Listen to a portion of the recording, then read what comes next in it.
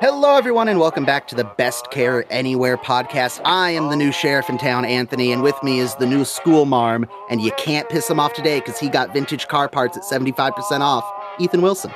That's right, folks, and listen up. I got a switch, and I'm ready to school marm the fuck out of you. The school marm has a real bassy voice. At least we didn't have to wait long to put the explicit tag on this one. No, Ethan came right out with it. This school ain't big enough for the marm of us. Oh, no. And our guests are I'm just going to say our favorite guests so far. Sorry, Tyler and Greg. Wow. Up close, he's a guy. Far away, too. It is Mike Jamison. Hey, well, some people would probably disagree with that, but... how are you? You know what? I would be honored to say that I'm your favorite guest, but to anybody who follows me, it's really not a high bar to live up to, so don't worry about it. All our guests are our favorite for that episode only. It's a constantly moving spectrum, and you got to stay on it.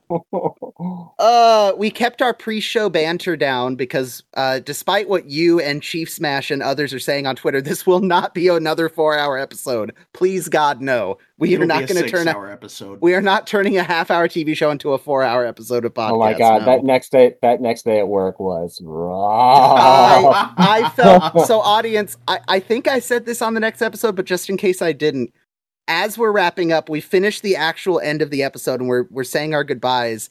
Ethan hops off and the mic goes, "Yeah, I got to be up for work in 2 hours," and then he gets off the call and I'm like, "I'm so sorry." Grown, but it was good. It was so good. Yeah, we knew we were going to have you on for Deal Me Out, but the MASH movie show was kind of a shoot from the hip. We wanted to do it. It just felt like the right time to do it before we got too far into season 2s. And you had mentioned it would have been very enjoyable to see how a bunch of millennials reacted to the movie. So why not? We had you on. I will say, to tie it into this episode, that recording the MASH movie podcast, it was it's very much like this episode. It was just a bunch of people hanging out, having a good time. So I really didn't care about getting 2 hours of sleep. My work isn't important. Hey, you don't operate heavy machinery or, anything like that, right? Not that you know of, no. Oh, yeah. Okay. Not that I know of. Okay. Okay. Wait until he whips out the forklift license and doesn't have any... Excuse me while I whip this out. Oh no! Wait! Oh God! Is this camera still on? This is why I put the explicit tag on every single episode, because you just never know. So, should I try and censor myself because I can behave? No.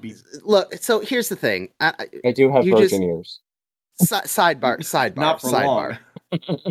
Number one, I'm a big believer of I'm just gonna be me. It's too hard to try to censor. It's like that scene from the Blues Brothers in the nun's office. Ah, Christ, Jake, whack. It's like, just, that's one of my biggest pet peeves is if you don't like the language someone is using, don't watch. That's it. Or yeah, go. I mean, I don't want to be like that, but even to the point where because of how social media works, you'll see people censoring the dumbest things. I was listening to a true crime podcast the other day, and one of the hosts said, it wasn't even it was like a conspiracy theory podcast, and he's like, the person unalived themselves, committed suicide. Just say committed suicide. Yeah, we can all handle it. Yeah. It's... Oh God. We should stop now before this gets into a much larger conversation. So yes. Anyway. By the way, Happy New Year to both of you. Happy New Year. I hope your holidays were good. Old acquaintance be forgot. You did that joke already. Brought to mind. It's not a joke. I love. You did that joke. You did that joke. I keep forgetting there's a video I have to send you, but that's a whole nother thing. Why do you think that I do jokes for your benefit? I am selfish as they come. Oh Lord. So. I did want to follow up on a couple things from Christmas. The MASH cookbook. I got it for Christmas. This is Private Igor's Secrets of the MASH Mess from Jeff Maxwell. If you are even remotely a fan of MASH to the degree that Mike and I hope Ethan is becoming, get the cookbook. Get the cookbook. Get the 50th anniversary edition. it falls into this very specific category of things I like to have. The example I'll give is I have a poster that I framed that I put up in my kitchen in whatever house I'm living in. And it looks like an old like olive oil bottle label, but it's Janko Pura olive oil, Corleone, I was hoping Sicily. that's what you were going to say. Yeah. And it's one of those, if you don't know what it is, it's just a cool kitchen decoration. But if you do get it, it's that extra layer of cool. The MASH cookbook fits into that. I was talking with my mom who has cookbooks, like so many cookbooks. And she and I were talking, it's a very basic cookbook with very basic recipes like ham and bean soup or, pot roast, but it's got like that mash flair added to it. Plus corn. Yeah, creamed corn. I unironically kind of want to try the cream of weenie soup because I looked at it and based on the ingredients, it sounds delightful. But no, get Jeff Maxwell's cookbook. It's a lot of fun. There's a lot of cool pictures and stories. So what you're saying is my wife should have got me the cookbook instead of the shirt that I'm currently wearing. That's not what I said. But the shirt is definitely up there. But definitely maybe tag it on your birthday list, maybe. But no, highly recommend. I took Post-it notes and flagged some recipes I want to try. Some of them do look just nightmarishly bad, but I think that's part of it. But I thought of a question for you, Mike, and Ethan. Yo. But it's a question that I thought of course, the next day after we talked about the MASH movie. And I figured since we were going to have you on so soon-ish afterward that I would just save it. We watched the MASH movie. We talked about its highs, its lows, its cinematic achievement, its connection to and differences from how the TV show eventually worked out. If there are any MASH fans out there, to any degree, newer MASH fans, longtime MASH fans, thumbs up or thumbs down, should they watch the movie? Meaning before they watch the show? Or if they've just never seen it? If you've never seen the MASH movie, but you're a fan of the TV show, should I, a fan who loves the TV show but hasn't seen the movie, go watch the movie? Will it ruin the TV show for me? Will it make me feel... What are your thoughts? Because I know my answer, but I was curious. I would say yes, just because I think as we discussed, I think it's interesting just seeing where it came from, how it evolved from the movie, what they took from the movie, what they left out. And I just find it interesting to see how the characters that are portrayed in the movie and then how they're portrayed in the TV show. So I would say yes. I would think if you're a fan of the TV show, you would naturally be curious as to where the inspiration came from. So I would say yes. Can I be totally honest, totally transparent? I would say yes, but honestly, just the first 2/3 of it. Don't bother with. Seriously. I'm sorry. I did not care for the football arc. I just didn't. And if you guys like that, God, more power to you. No, you're not alone. Personally. Anyway. Yeah, I was going to say the same thing. I was a little scared, kind of like a don't meet your heroes kind of thing. Like, don't see the original piece of media. It's not going to be the same, but I was genuinely surprised how charming isn't the right word, but how similar and how like I could see where they pulled from, especially for these first 3 seasons that we're going to have or will be going through. And you saying that, it's again, if you're more of a fan and you know the later seasons more, I think it's even more interesting to watch because I think it's such a tonal shift in those later seasons that, why wouldn't you want to see it and just kind of compare it to what the show became? So, yeah, I would definitely tell somebody who had never seen it, just out of curiosity, just to watch it, and just because it's a good movie. I mean, if you're interested in late 60s, early 70s filmmaking and that whole, Easy Riders, Raging Bulls stuff that we talked about, I think it's something that they should check out. So I'm not gonna pretend that we didn't already talk about this before we started recording, but we are gonna fake it a little bit and rehab this discussion. We talked about the MASH TV special, MASH, the comedy that changed television. I watched the first half of it because that's how much I could watch for free on Fox before I had to pay money.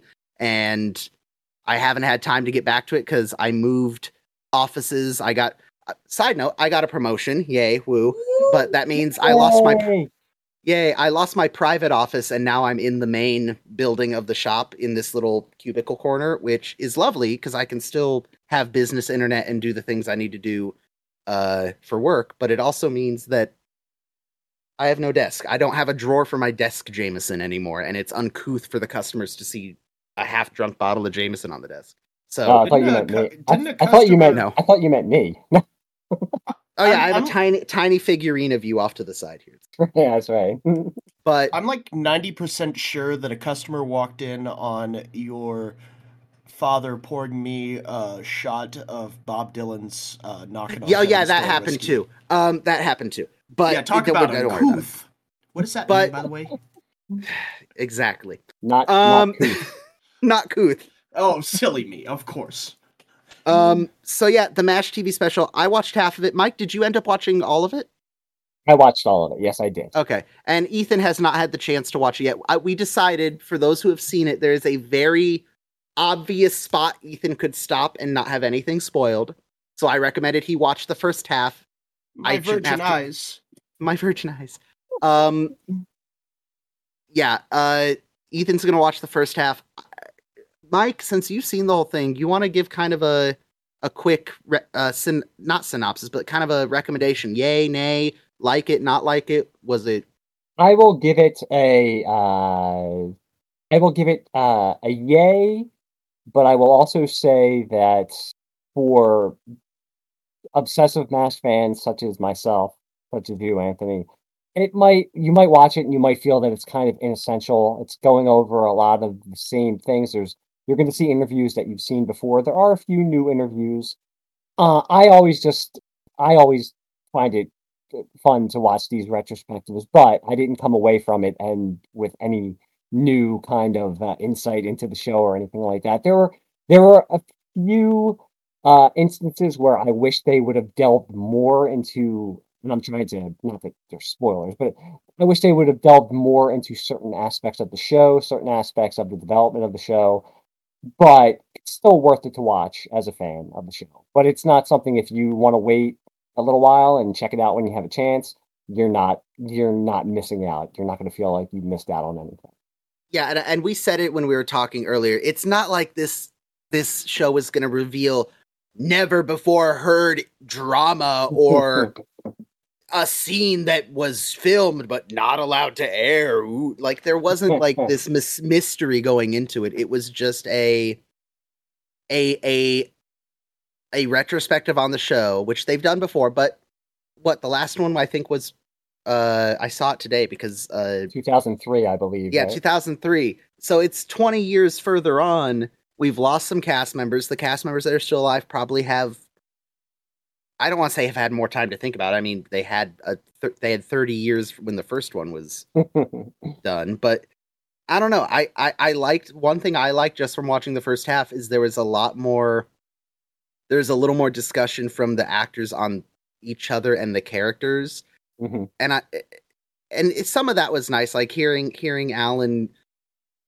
He like I said, it's a lot of the same information, but hearing it articulated slightly differently or with another little layer of thought after another, couple decades. It was nice. I liked it. That might be my my fault for, as again, like I'm such a MASH fan that I've watched all this stuff. So I couldn't help but feel like, okay, I've heard this story before.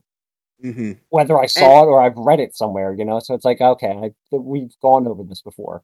But for somebody like Ethan, who is just getting into this, there's a lot that it will offer a lot for him. So your mileage is going to vary. It depends on how much of a fan you are, how many of these you've seen. So I give it a thumbs up. I recommend it, but just don't expect anything like world, mind blowing.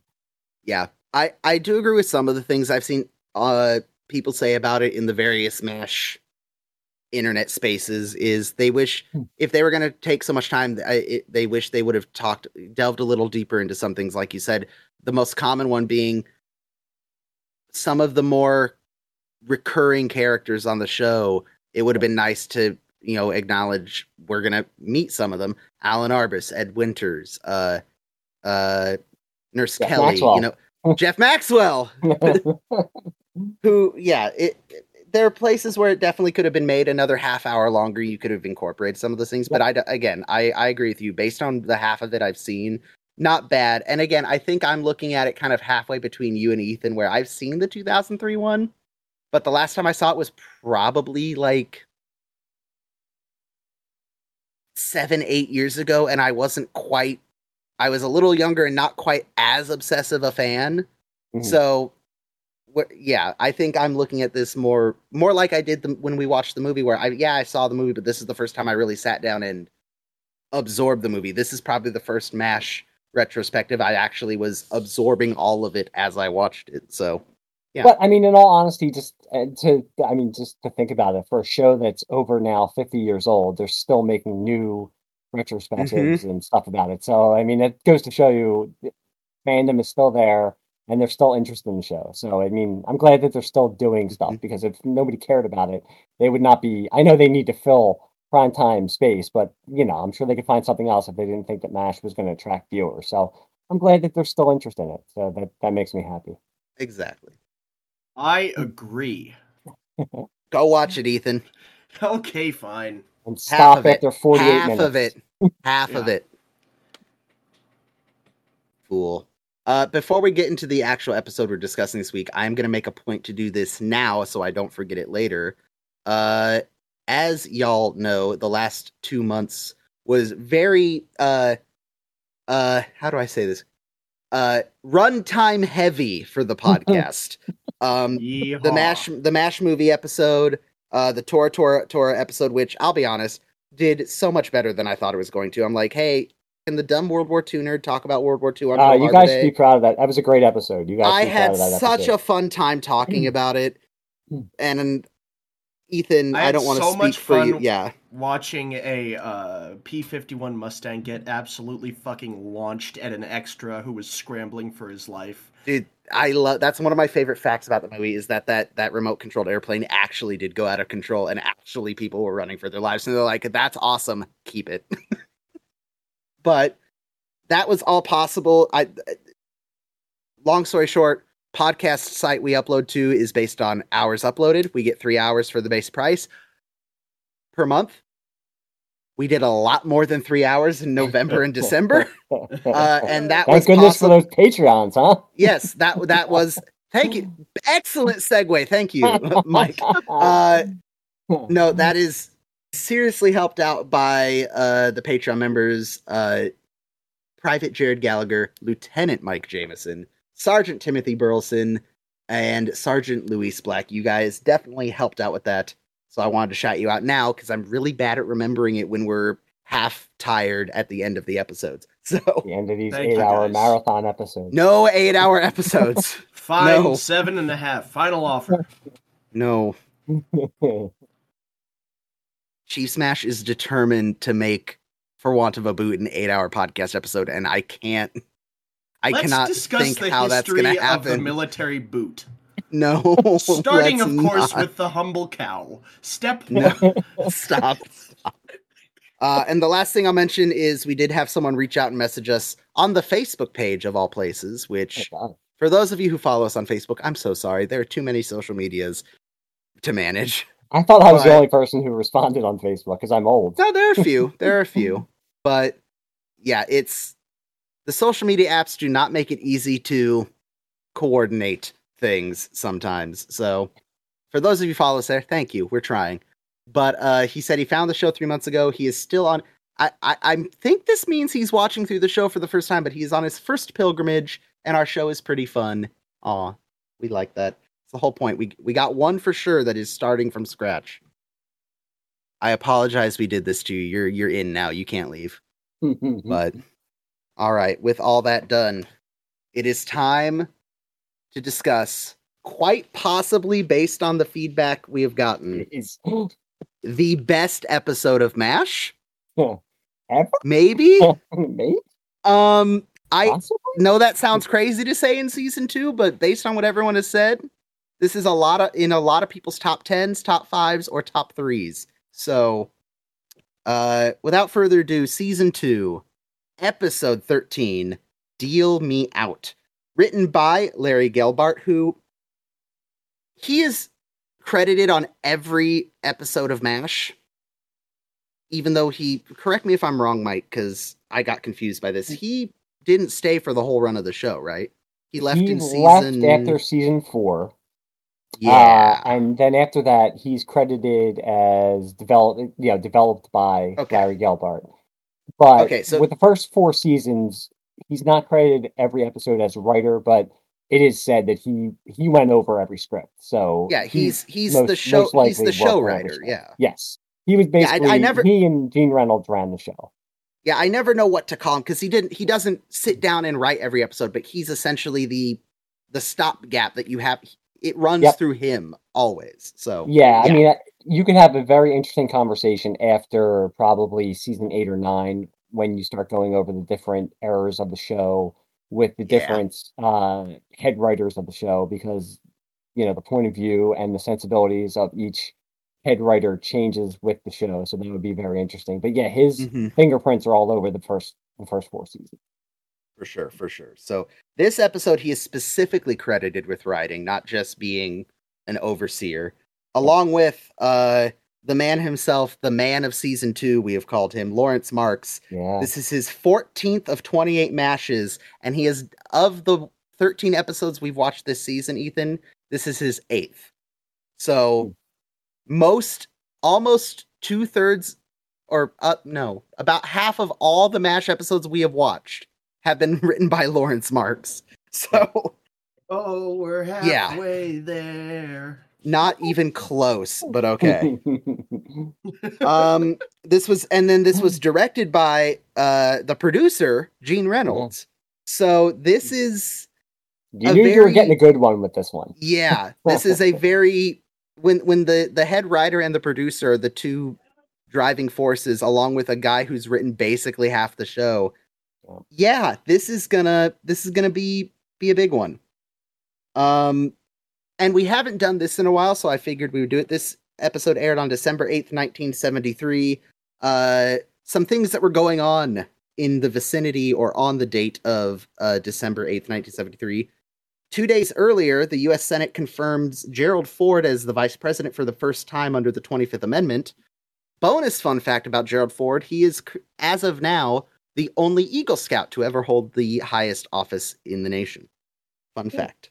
We should work on that. We should make the Eagle Scouts sort of like a Masonic temple Illuminati. No, okay. You are going in a great direction, and then it went a different direction.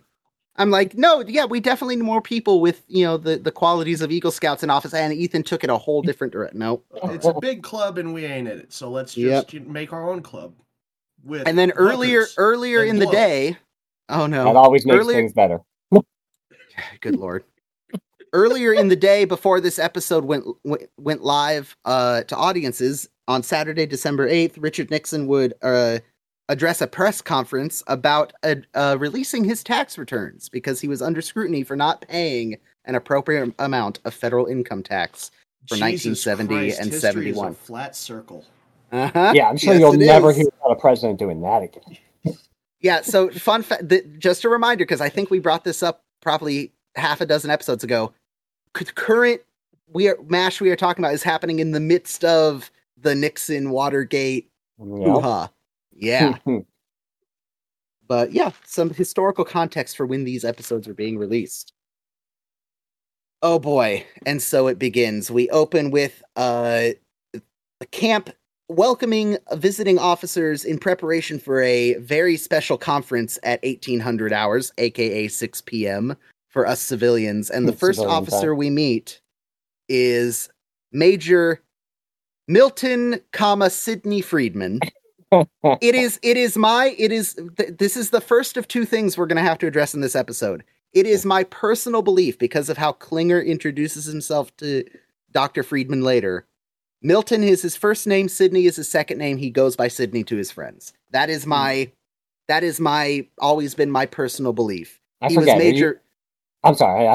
Go ahead, and then I'll make my point. I did not mean to interrupt you. I'm sorry. No, you're good. He when he came to MASH the first time, it was purely business. Therefore, he was Major Milton Friedman. Now he is friends with the other officers. He's coming for poker. It's Sidney. That's how I've always worked it. Marvel Comics fans. I am a fan insofar as I have followed the MCU, but I have not delved into the comics because that is a whole. I don't have time, Mike. Have you ever heard of a no prize? No. Okay, so Marvel, when readers would find inconsistencies in their comics, they would write, back in the olden times before the internet, they would write letters to the editor and they point out these inconsistencies. So the Marvel editors would give them a no prize if they explained away the inconsistency. So basically, you just got a no prize by explaining away the inconsistency of him having the name of Milton and also Sidney. And me, as a comics nerd, and as a MASH nerd, it clashes because I crave canon and I crave consistency, and MASH drives me insane with this type of stuff.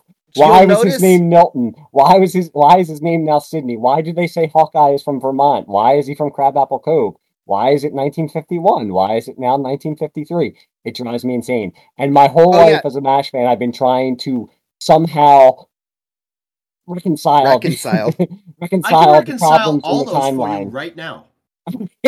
Oh no. They're all fucking liars. No. No, although there's a reason now. Mike, there is a reason, very specifically, we have not brought up any in-universe dates at all. Yes, ever. Because that's going to lead us down a rabbit hole that we will never get out of. Yeah. I believe Don't watch the beginning of season 4.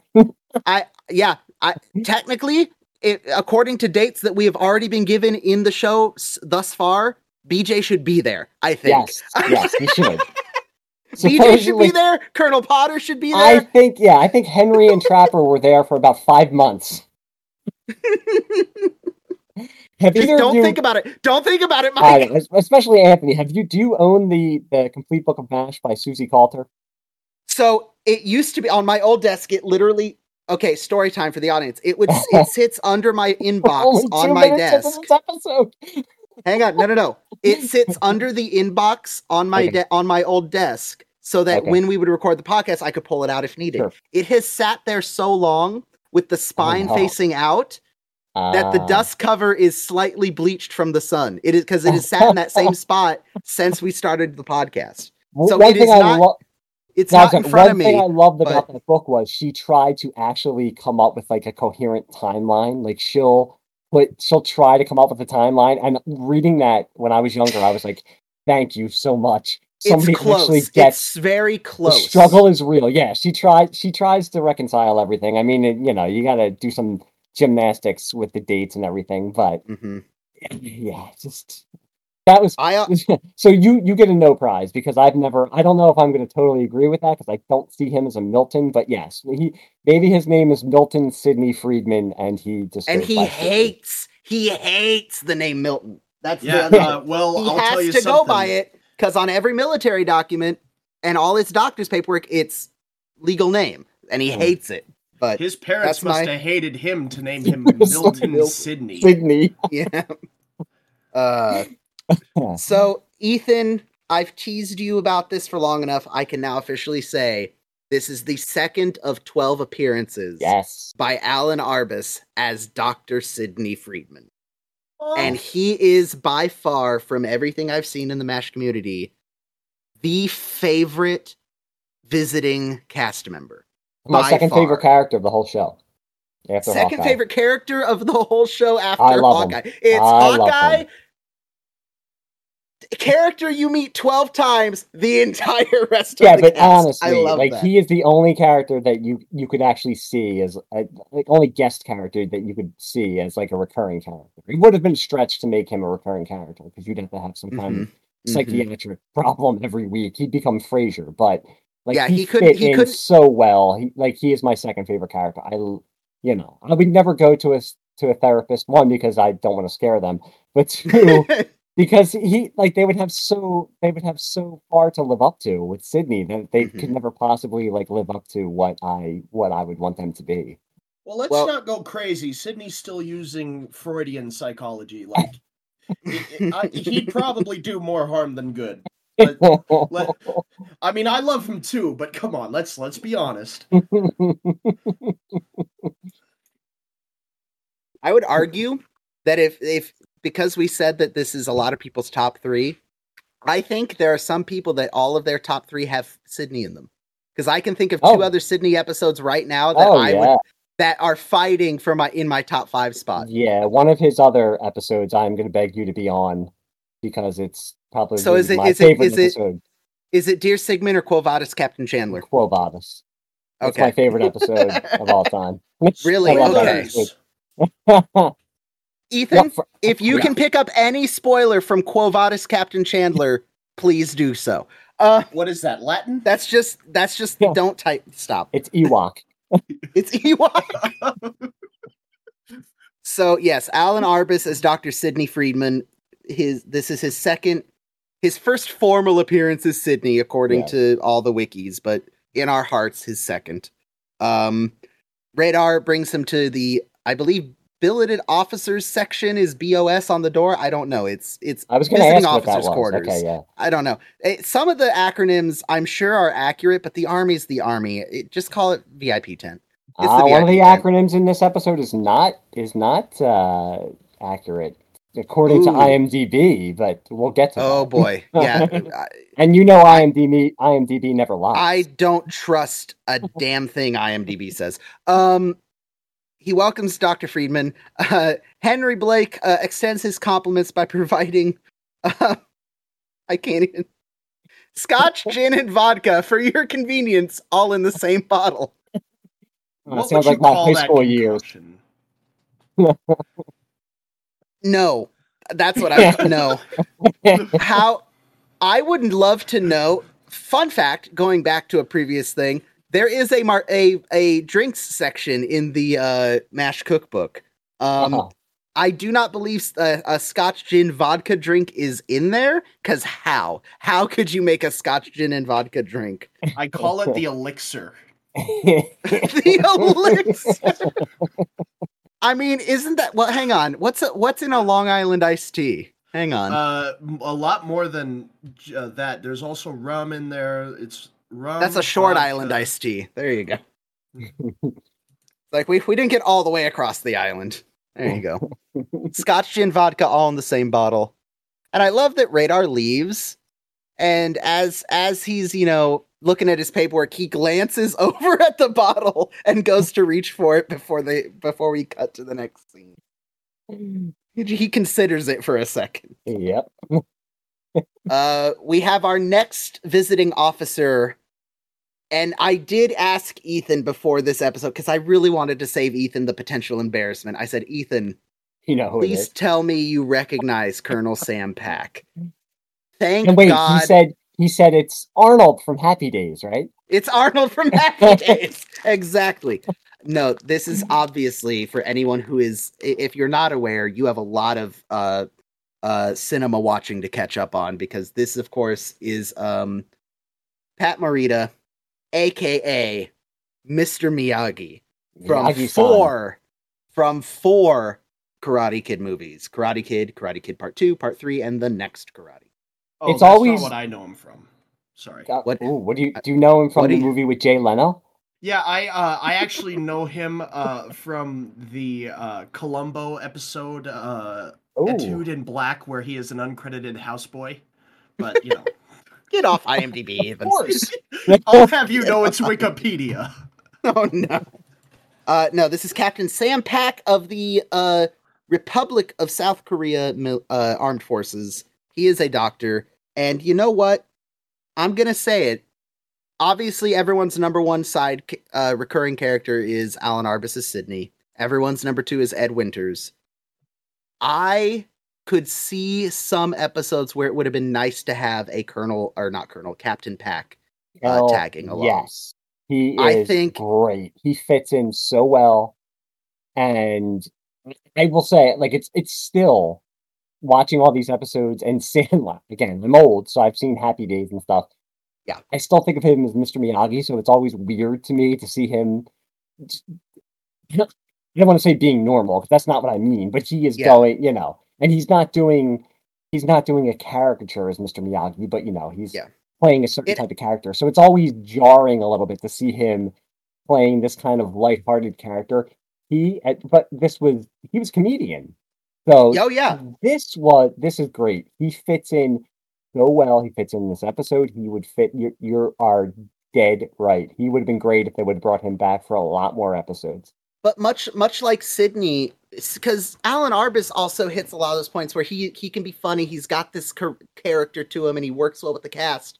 But the episodes where he comes in, he's not just there. It's not like with I all of a sudden can't think of any of the other guest actors we've had on the show. It's not like in Ed. I hate to come back. It's not like one of the visiting generals or anything like that. Yeah, it's not a bit part. There is meat to all of his appearances. Yep. Maybe not so much in this one, just because the stakes aren't usually as high as they are for when Sydney comes. But in the future, Sydney is a big part of the episodes he's in, and they kind of give us a proto version of that in this episode.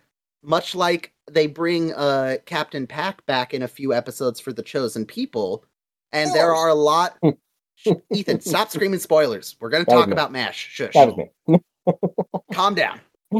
But and again, I won't say all the episodes I'm thinking of, but there are definitely episodes that touch on or center around the issues of fighting a war in a foreign country, specifically Korea, that I think it would have been interesting to have someone like Captain Pack as a Korean liaison be in the same way that Sydney is their psychiatrist liaison. I think there could have been opportunity to have him come, maybe not once a season like Sydney, but every so often as a little recurring, he's our ROK guy. And it's also, and we're going to get into it later in this episode also, but it's also the limitations of 70s television. They didn't think that way.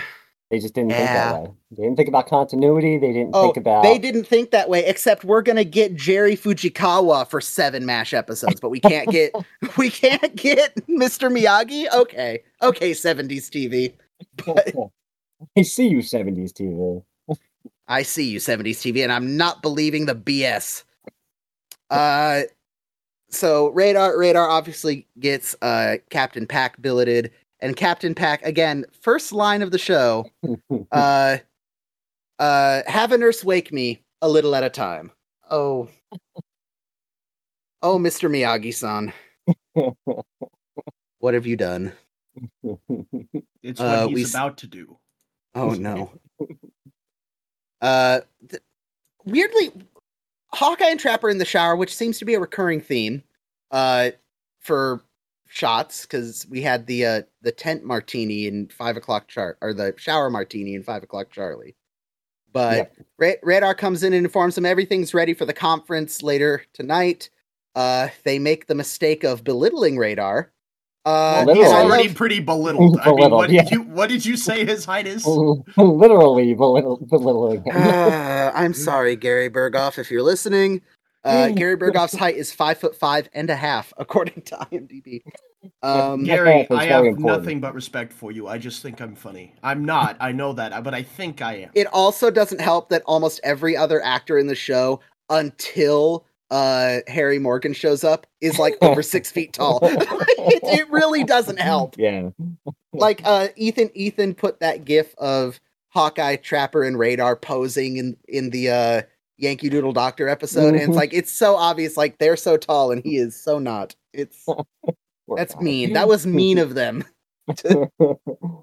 But I love that we're getting closer. One of our audience members said it, and I'm not going to remember which one, and if I may not remember to specifically pull it up by the end of the episode, but one of our audience members mentioned that this is, again, Radar getting a little bit closer to the naive Atumwa boy, but also kind of being the the tagger on to Hawkeye and Trapper, This- and to the point where he's comfortable enough going, oh yeah, I can take a joke, and takes their bathrobes with him. I will opine this is the best Radar, where he does have that innocence to him, but he still has a little bit of that edge, where he's not he's not like a 10-year-old. He's got younger brother energy right now. Yes, he's like very much. He's like that's great. He's like, oh yeah, yoink. Guys, this is all fine and good, but we're really overlooking the big question here. Mm-hmm. What happened, and why is it no longer socially acceptable to shower with the homies? I do always have a question about them showering together, and this might be coming from somebody who, now you guys obviously with camp and all that kind of stuff, right? But I never, even gym class when I was younger, we didn't shower after gym class, so I've never had the great pleasure of showering with other men, and that's, if you do, that's great. But I mean, when they're in that shower, are they totally buck naked? Are they wearing bathing trunks? Because there are episodes where you see Hawkeye talking to somebody, and he'll get out and then put his robe on. And it would just seem a little weird if you're just getting. Maybe it would be me, because I would not want to get out in front of even one of my best friends, buck naked. Yeah, the only 2 times I can think of in my life I've been in because those aren't even like communal showers. They are individually stalled. They're just from the waist. And I just want to make it clear, I have no problem with it. That's my own personal, just like that's me worrying about my own inadequacies. I don't care about. I'm not saying like, ew, you're. Oh no. I'm just talking about my own insecurities. So for me, I would be like, I don't know about this. No, because the 2 times that I've had a full not stalled communal shower situation, oh yeah, it was swim trunks. Like, no, whatever, nope, nopity, nope. But yeah, and that's even at camps, summer camps nowadays for any youth organization, it's individual stalled showers and it's separated like bathrooms are. So that's not even. I can't even think of a scenario where something like this happened. In this specific scenario, waist down's fine. But yeah, I'm definitely not. And the other thing is, after you've like been shot at, shelled, been elbow deep in a patient with someone, yeah, you can see my butt. I don't care. Sure. Yeah, I guess get over it, dude. Is that what I have to do? Okay. Hold on. Say that again. I need to make a list. Okay. Get me a cadaver. We know a guy. I actually can get one for you if you need. We know 2 guys. We know 2 guys now. Yeah, I can. I love the desperation of Hawkeye and Trap 2. No, wait, we didn't mean it. You're beautiful. You're beautiful. We then get Henry and Radar, and I love the furthering of the like father and son bonding with Radar and Henry, and the benefits of occasionally jumping ahead several seasons, because there's a constant looping run of the episodes on one of the live streaming sites, which is probably very illegal, but it's still up and I don't care. But I'll occasionally hop it in and put it on in the background if I'm at the office doing stuff, and it'll be whatever season he's on, I just jump into. And I jumped into an episode. This isn't spoilers, Ethan, because almost every character is going to get one at some point. I jumped into Dear Ma randomly. The one where Radar writes home. And the thing that I don't think we 100% appreciate about Radar, if you haven't been paying close attention, his dad died when he was little. Like, he was raised by his mom and his uncle. So it's, again, knowing what I know in the future, about key character details and watching back the first and second seasons, is I like that they're giving Radar this little bit of. It's not that obviously he had his uncle, but he's still missing that little bit of something from his childhood, and he's finding it in some of the people he's met in one way or another. And we're going to see that kind of get developed between Henry and Colonel Potter. It truly becomes a family for him, whereas Hawkeye and Trapper, and then later BJ, are his older brothers. Henry is like a father figure to him. I mean, so he's getting the family that he never had, or the family experience that he never got to have. So, and then it just goes to illustrate how it's different. The experience is different for everybody. Hawkeye, Trapper, BJ are older and a little bit worldlier than him, so they don't need that type of experience. They see their commanding officers in a different way than Radar will. So, and going back to one of the things I really liked, a tiny little spoiler for the little MASH the comedy that changed television special. I really liked what Gary Berghoff had to say about Radar. Is you needed a character that all of this was new, that this was the first time he was seeing war and death and violence and all this. And Radar is and Gary specifically as the actor really did a good job of doing that. And the writers too, everyone helped make Radar's character be that for us. Fortunately, they do let him grow and mature, but it's nice to see him kind of experience some of this as the show goes. There are better episodes to talk about Radar.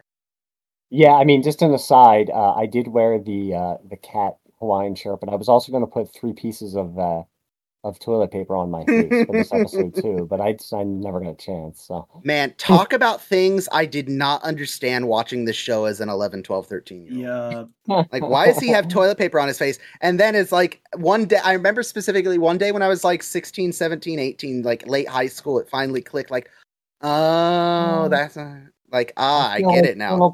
Now. A tradition going back that centuries. Just some caveman putting birch bark on his, flint knife shaving wound. But yeah, it's totally like a father-son thing where he wants to borrow the keys to the car. And no, 100%. I love Henry's reaction to him where he's asking him about where they're going to go, and I just like that when he's like, it's what does he say? It's like it's a Lockheed Bomber packing crate that they stuck a jukebox and a bunch of girls on roller skates. And Radar's like, yeah, that sounds like heaven.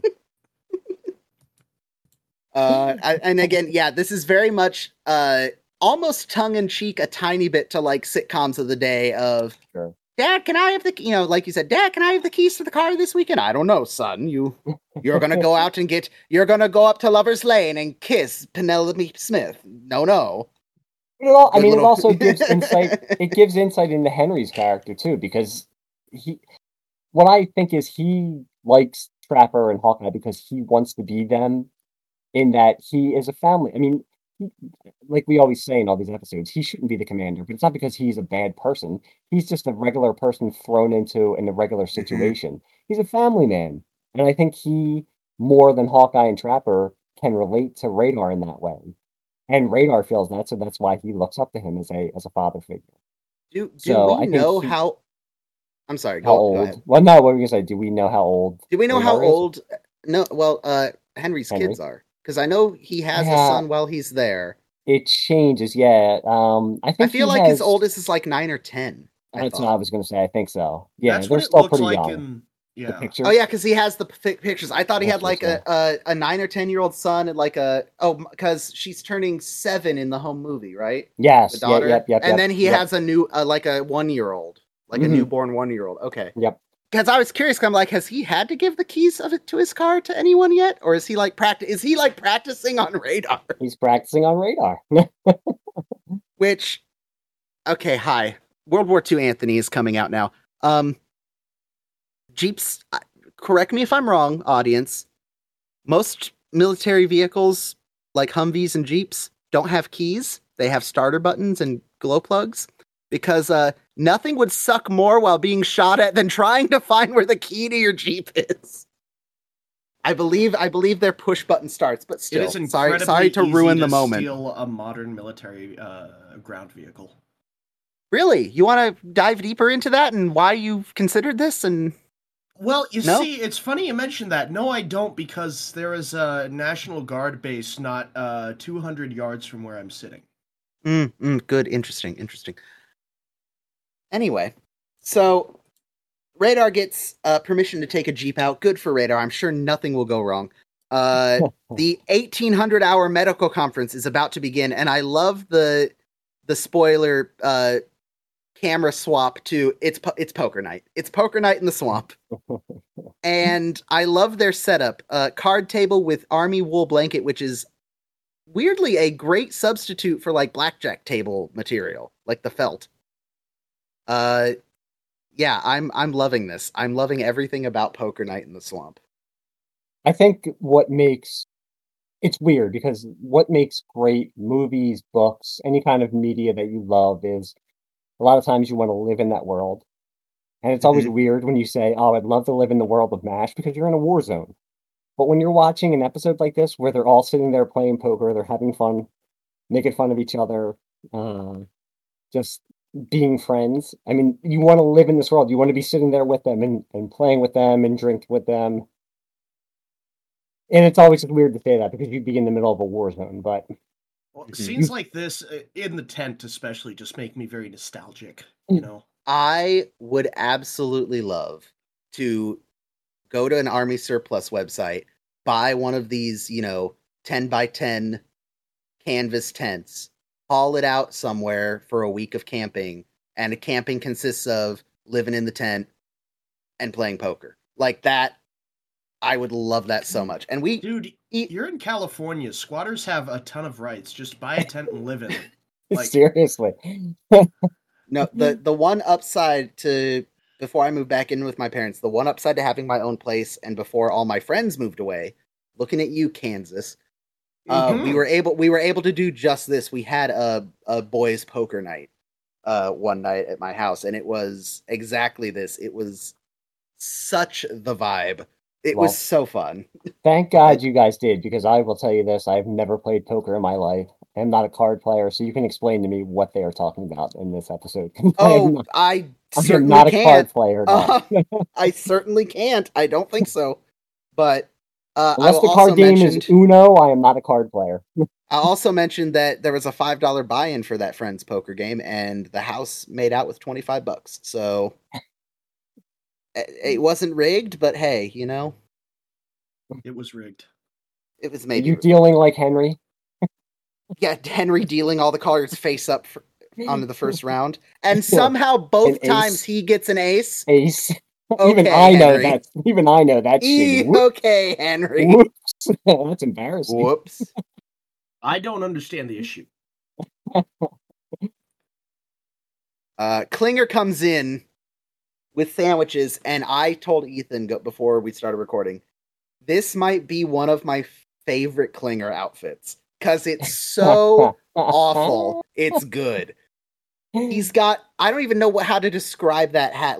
He looks like colorblind Mary Poppins. That's perfect. There you go. It's like a beanie, right? Is it a beanie? I don't know. It looks like an old 1950s ice pack, but with no ice. I don't. Yeah. But the green and the red with the flower print top with the red jacket and the plaid skirt. I do love his sunglasses also. The big hoopy, the sunglasses are what put it over the top and make it great. Well, what is, like Captain Pack says, earrings with a sweater? Earrings with a sweater.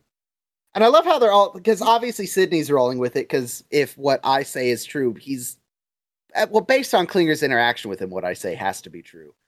Major Friedman, the psychiatrist. And Sydney's not having any of it. Like, no, Klinger, we're not doing this today. And I love that Sydney starts regaling him with even better bits to get out of the army. I had a patient who crawled along the woodwork and insisted he was a cockroach, and another that said he was with Washington at Valley Forge and had therefore already done his mandatory military service. The first one was private. This inmate on death row who died temporarily during a medical incident and then argued in court that because he had died and was resuscitated, he had served his life sentence and should be released. I see no problem with that. Depending on what crime he committed, I mean, technically, I could see a lawyer arguing that. Look, you don't get onto death row by jaywalking, you know what I mean? Fair. Yeah. Although, if you do, you're living life right. J's to walk.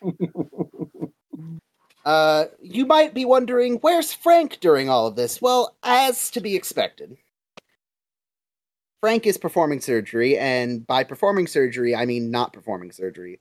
Because he's operating on an Army intelligence officer, and the rule is, and I couldn't confirm anywhere if this is accurate or was a thing, but because of the sensitive nature of what the CID do, you cannot anesthetize, at least in the MASH universe, you cannot anesthetize a CID man without another CID man present to censure or put into context or record what he the first one may or may not have said while under anesthesia. All right. Well, first, do you believe that Frank was nervous about doing the surgery, or is he just being frank and he is abiding by the rules? That's one. And two, supposedly somebody who is in Army counterintelligence would not be a CID man. That was what I was talking about with like anagrams and stuff like that. I think I think it's something like CI. I can't even remember what it was. I did look this up beforehand and I can't remember, but not that it matters. Again, in the MASH universe, sure, Well, he's a CID. as we're going to More talk importantly, about, do you think he's just being frank and being a nudge because he's got to go by the rules, or do you think he's a little nervous about doing the surgery and he's looking for any way that he can get out of it? I think he's going by the rules. I think I think this is still early enough in the show, Frank, that he's not, because we talked about this before. Frank isn't incompetent or as incompetent as he's going to be portrayed later. Yep. Because there are, God, what episode was I watching the other day? There was a season 4 episode that popped up on rotation that I had on in the background where a medical emergency is happening, and Frank is weirdly being helpful, despite being season 4 Frank Burns. So I think in this episode he's very close to movie Frank in a way, where he's just like you said, he is more. It's not that he can't do it; he's just that way. He just needs to be. Oh well, these are the rules, and I can't do it, and I can't do it. You'll probably be fine. Yeah, you'll probably be fine. And for what it's worth, I've seen this trope, if you want to call it that, used in other medical shows. Like secret agent or whatever has to be put under, and there has to be someone else present. So I don't know if that makes it true, but it does make it more commonplace. So. It makes, I mean, in context, it makes sense. If you have sensitive information, you probably should not be under the influence of, mood inhibiting or what's the word I'm trying to think of? Mind altering. Inhibition, releasing intoxicants. And to be fair with the whole, is it CID counterintelligence?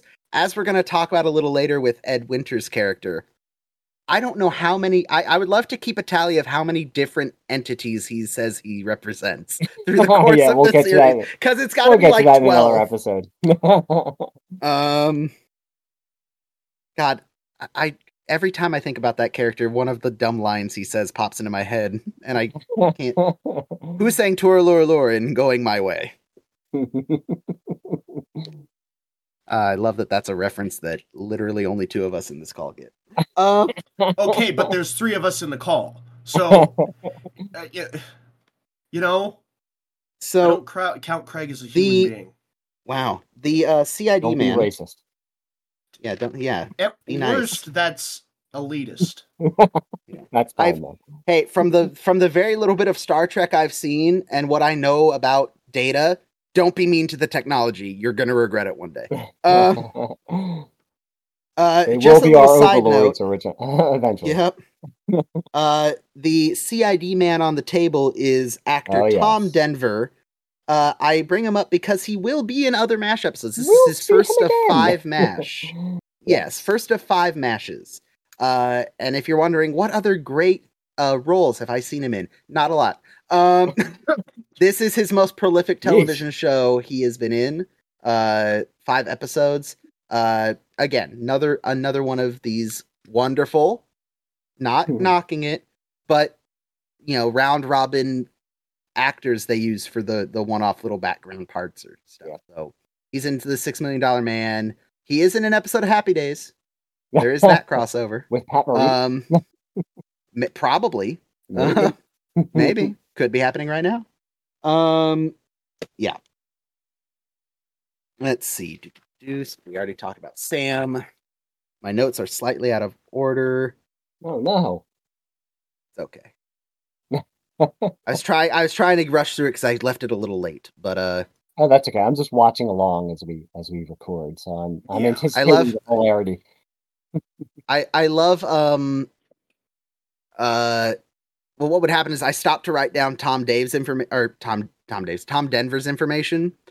and I didn't pause the episode, so I would suddenly have to go back and write down stuff but I love that Frank looks over and says, "I guarantee you're in absolutely no danger."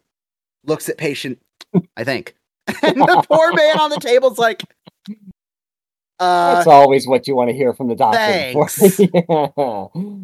I think we all know that patient is a hell of a lot safer not being operated on than being operated on by Frank. Seriously. Yeah. He's in good hands, not in Frank's hands.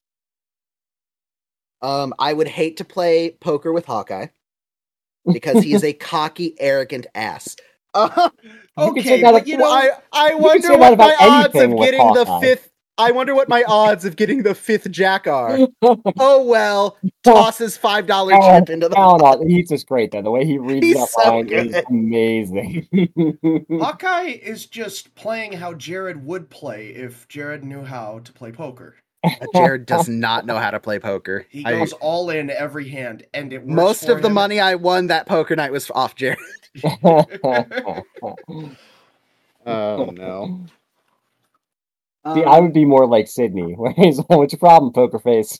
Oh my god, a psychologist at a poker match? He gets a couple quips in here, but my fondling god. with your chips is very infantile, Henry. Not now, Sydney. I'm just going to say this as the cigar smoker in the room. I hate this scene. I hate Klinger and Henry. No one sticks an entire cigar in their cheek and chews on it. That's not... The reason you see that as a cigar thing is because you need to stick a cigar that far to the side of your mouth to say your lines. Yeah. Front of the mouth, hold it between your forefront teeth or your lips. You don't cram it. Gary Berghoff does it. Henry does it. Klinger does it. And I'm pretty sure Harry Morgan does it. And I hate it every time. But this scene, like them just around the table, like riffing back and forth. I mean, it's great. I mean, you feel just like, again, like I feel like I want to be sitting in that tent with them. I want to have a martini in my hand, even though I don't know how to play poker. I just want to be hanging out with them. I just want to be hanging out, play the guitar while sitting on a cot, something, just chilling. Did someone say guitar? Oh no, put it down. I won't do it. I won't do it with Craig. I love that Sydney ups the bet. Klinger says, "That's mean," and Sydney just looks straight at him and goes, "I'm gonna beat the pants off you, lady." That's the first time he is really, really Sydney. Like in the series, he's first, fully like, let his hair down. He's fully Sydney. Yep. And just like the little banter, like, who brought the kosher salami? Captain Pack. I did. From a little Yenta I knew a little Jewish girl I knew in Berkeley. She's a Yenta now. Okay, so I looked up what a Yenta was, and I'm gonna need you to explain it to me. Anthony, you want to take this one? I am not 100% culturally aware of what the textbook definition of a Yenta is. I know Yenta, the character from Fiddler on the Roof. I believe it's a similar verbiage to like a spinster. Either an older widowed woman, or a woman who never married. Something, again, I am not, I'm guessing. What I found was like a busybody. Also, yes, those things tend to go together a lot.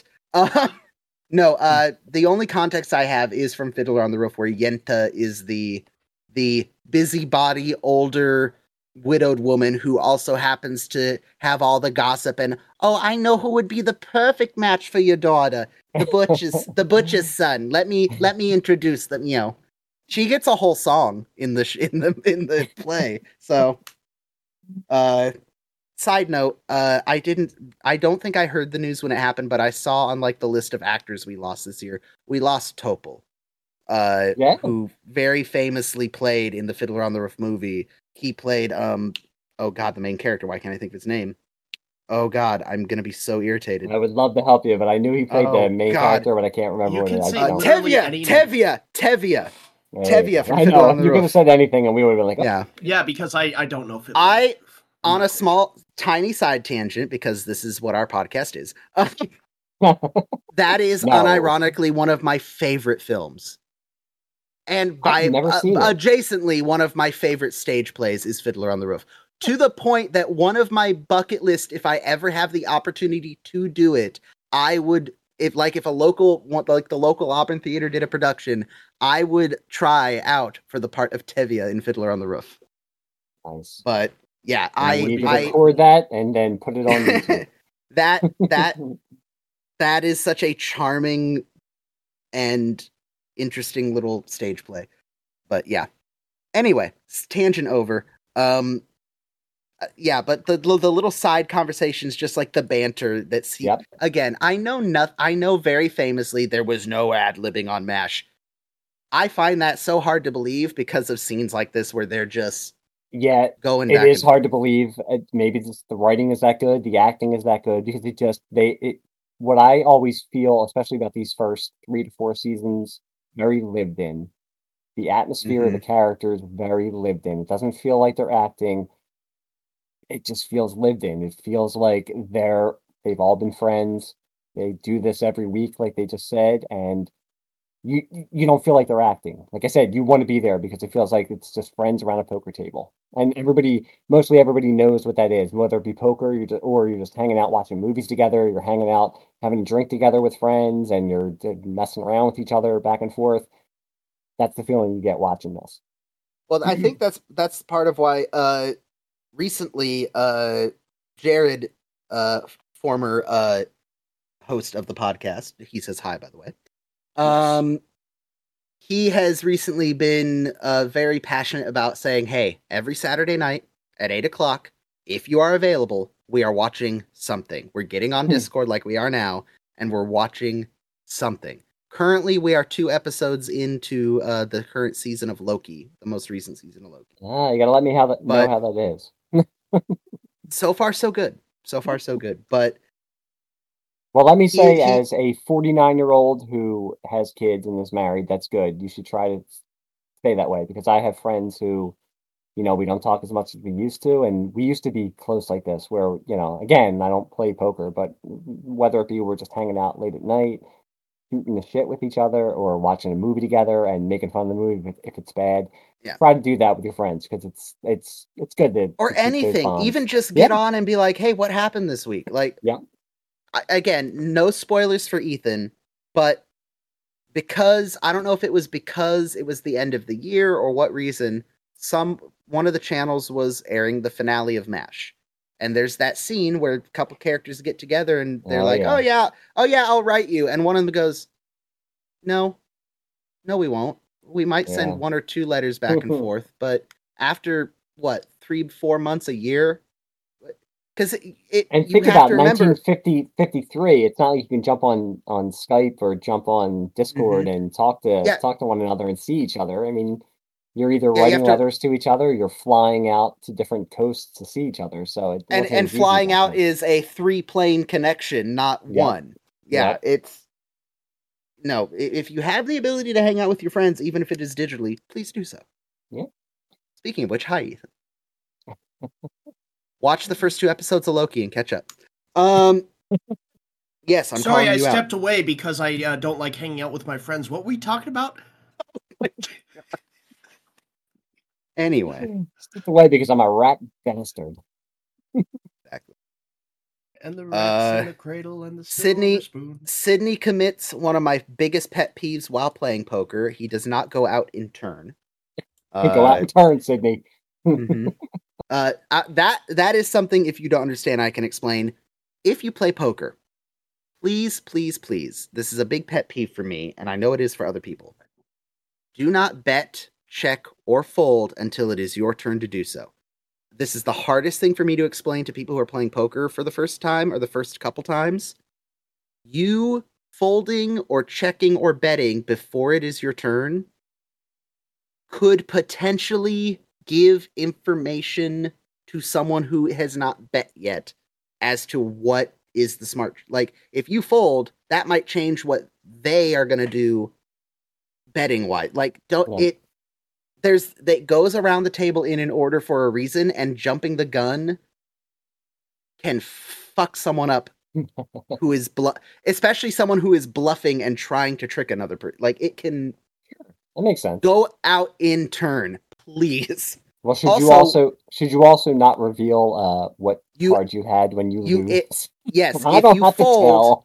If you fold, keep your cards face down, because if you fold and expose that, first of all, any hand you fold on that you could expose another person's hand probably means, well, depending on what version of poker you're playing, you could give away another person's hand. If someone's bluffing that they have all the jacks and you fold and show your cards and you have one of them, you've tipped someone's hand. Don't do that. It's such a pet peeve. This is why people got shot in saloons over poker games. Don't do it.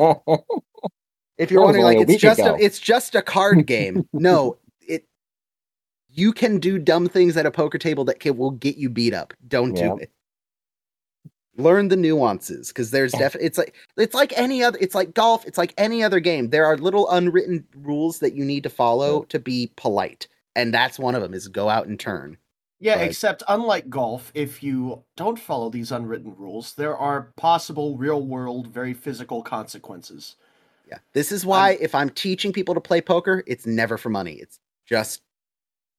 It's never for actual worldly possession. It's God fucking damn it. Uh-oh. Do we need to take a break? No, that was just a dad sneeze from across that was the house. A sneeze? Whoa. I don't know what that was. Your dad's expelling demons. Yeah, he is. So, during all of this, Radar comes in, very panic-stricken, wearing the paratrooper scarf. Yes, he is. The famous first paratrooper. Appearance. Yeah, I think this is the first appearance of the paratrooper scarf. The paratrooper scarf. When the paratrooper scarf comes out, Radar is trying to have a good Radar's time. on the prowl. Baby. Radar is on the prowl. Radar is on the prowl. No. Watch out, ladies. I love that. Fondling your chips is very infantile, Henry. Not now, Sydney. Colonel, not now, Radar. Radar, whatever it is, sign it, cancel it, or order 5 more. I have to imagine what Hawkeye does. It just boils your blood. What is Hawkeye doing? Looking at his cards. That's what I was saying. I don't mind looking at his cards when he folds. I don't. Once you've folded your hand, as long as you don't give away what someone has in their hand, well, it depends. Here's another slight pet peeve of mine for poker. If it's down to 2 people, and I have a better hand and I raise the bet on you so high that you fold, I do not have to show you my cards. Right. Because that gives away my strategy potentially. Was I bluffing? You don't know. For you to find out, you would have had to match my bet, right? Yes, but for the comedic value. Yes, for the comedic value, yes. But that's because I've had poker games where it's like, show me your cards. No, that's not how the game works. You can't do that. Even I know that. That's like just saying, poker, hey, give me $300 because I'm about to go bankrupt in Monopoly. No, that's not how the game works. I can't just loan you money. There's a reason for that. A lot of people are shot over Monopoly games too, but I mean that's a whole different. I'm just from Philadelphia, so that happens. Dude, it's not Christmas unless you get in a fist fight with your grandma over Boardwalk and Park Place. Come on. Yeah, dude, people in Philadelphia get shot over groceries. We aren't going to take your word for what's normal. Well, I mean, I'm not going to incriminate myself, but attaboy. That was my loaf from Philly. That was my loaf of bread. I don't care what that 80-year-old woman says. So yes, Radar has a very pressing issue that he needs the Colonel's help with. So Colonel stands up, deals him out. And then Captain Pack gets Yeah, to explain decide the this to me. rules of the next hand. Okay, I need to look at the actual subtitles, see what all he says. I don't genuinely know what half of the stuff he says is. We're gonna do because a little... Hawkeye, as the button, he's like, now that's inscrutable, and I'm like, okay, I don't play poker, so I don't know. And I'm like, is that something weird? What exactly are they talking about here? Okay, just a quick little search. Essentially, high-low is a very complicated addendum you could add to a hand of poker, where basically you can have two winning hands, a high winning hand and a low winning hand, and they split the pot. That is my very base level quick Google of it. Complicated. Yeah, I have no idea what you're talking about. You can buy one on the end, essentially means you can buy an additional card to try to make your hand better, I believe. Don't quote me on this. This is why I don't play poker. Most people don't add weird rules like this. Low hole card wild means hole cards are your cards. Community cards are the ones in certain games that are played on the table. Like Texas Hold'em, the 5 cards in the middle are community. You're playing your hole cards off of those community cards to get the best 5 card hand you can. Low hole card wild means whatever the lowest hole card, I don't know if he means in your hand or among the table, is wild. It can be any card. It's a wild card. It can be whatever card you want it to be. That basically he just lists a very complicated rule set for the next hand of poker. Okay. And it's, unnecessarily difficult. Okay. We learned that Radar has run over a Korean national with his Jeep. But was it a thud or a thump? Yeah, was it a thud or a thump? It was a Korean thump. It was a Korean thump. Why was it a Korean thump? Because I ran over a Korean. I like when he said they're going to put you away until you're a little old corporal. And he goes, "Yes, sir."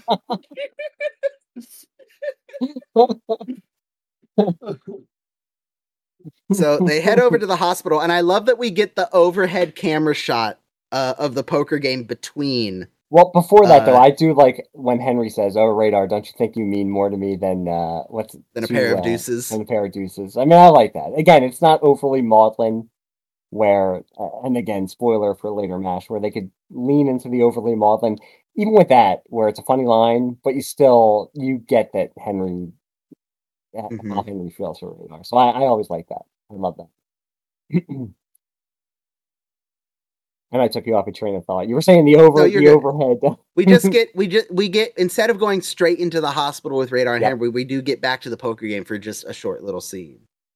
Time we separate the men from the boys, and we get that scene we were talking about where Klinger gets introduced as the school marm, but you get Pat Morita and his like Texan slight comedy chops, because that's the thing I never knew about him, is he was a stand-up comedian before he got into acting. He was a stand-up comedian.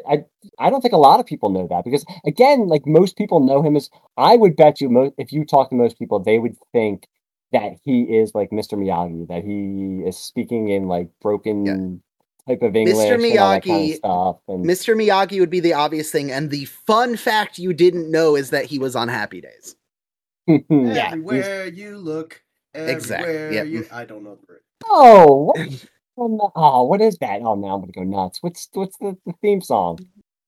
Is that? See, that's not Full House, I'm old enough that I would come. I would come home and watch Happy Days in the afternoon, followed by Laverne and Shirley, and then MASH for an hour. This was after cartoons, so I grew up with Happy Days, but it was always weird because it's much like MASH. The early seasons of MASH, before I like was really into MASH, and I was like, who is this like weird? Because I knew like BJ, because they would show most of the BJ episodes. I was like, who's this other guy with like the curly hair? When they would have the Pat Morita episodes, because he was in the early episodes of Happy Days, I was like, why is Mr. Miyagi on Happy Days? What is going on here? Like, you see, actors can play different people. I know, but I didn't know that.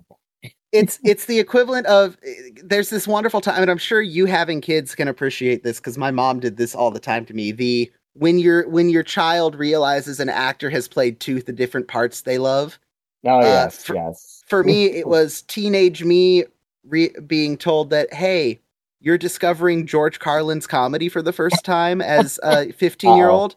Great. Remember watching Shining Time Station and Thomas the Yes! Tank Engine? Yes! And I'm like, yeah, why?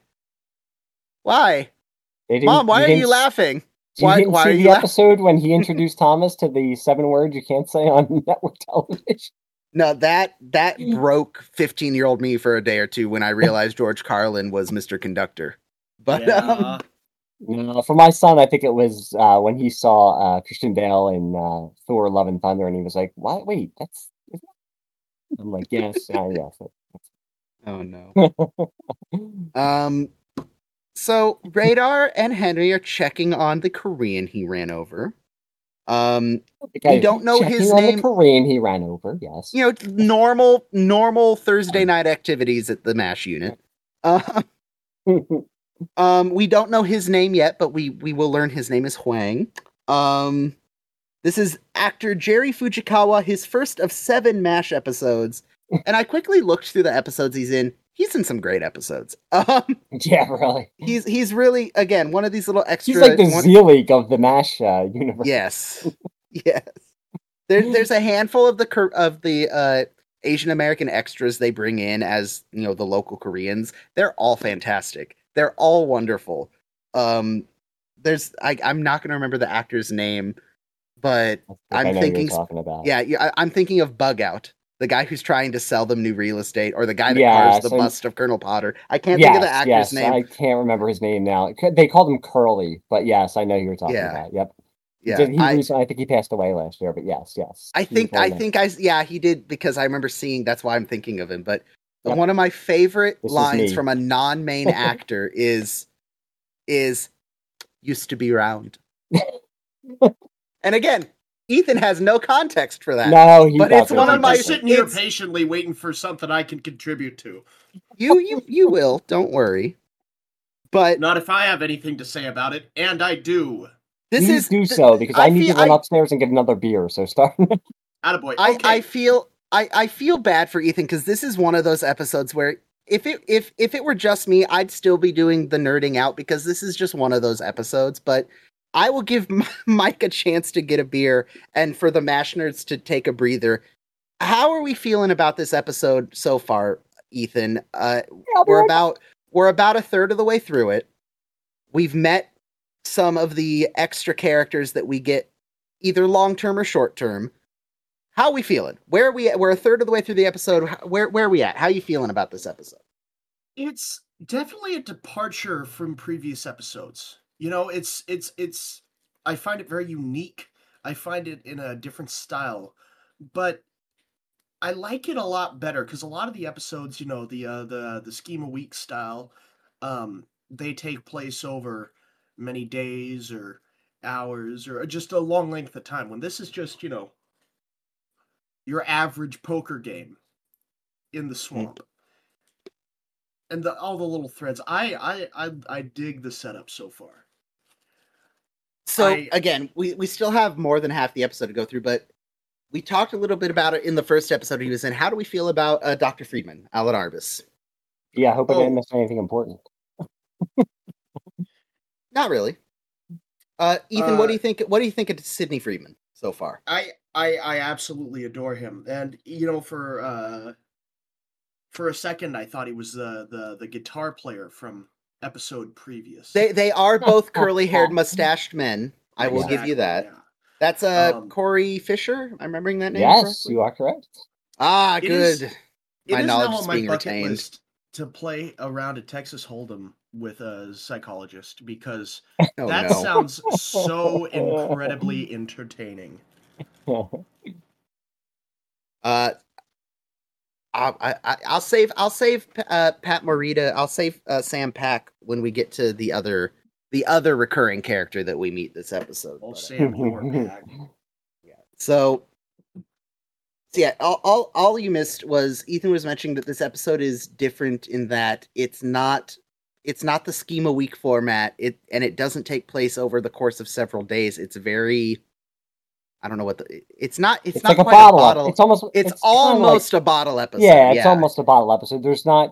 It's weird because there are kind of like different storylines, but they're all related to the main storyline.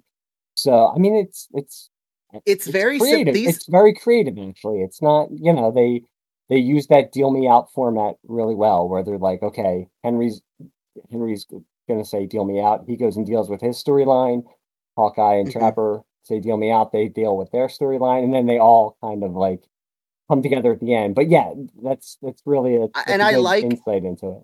I like the episodes of MASH that do this. For the other two that come to mind that have a similar layout to this is am I gonna say I forget which one is which, but it's Deluge and OR.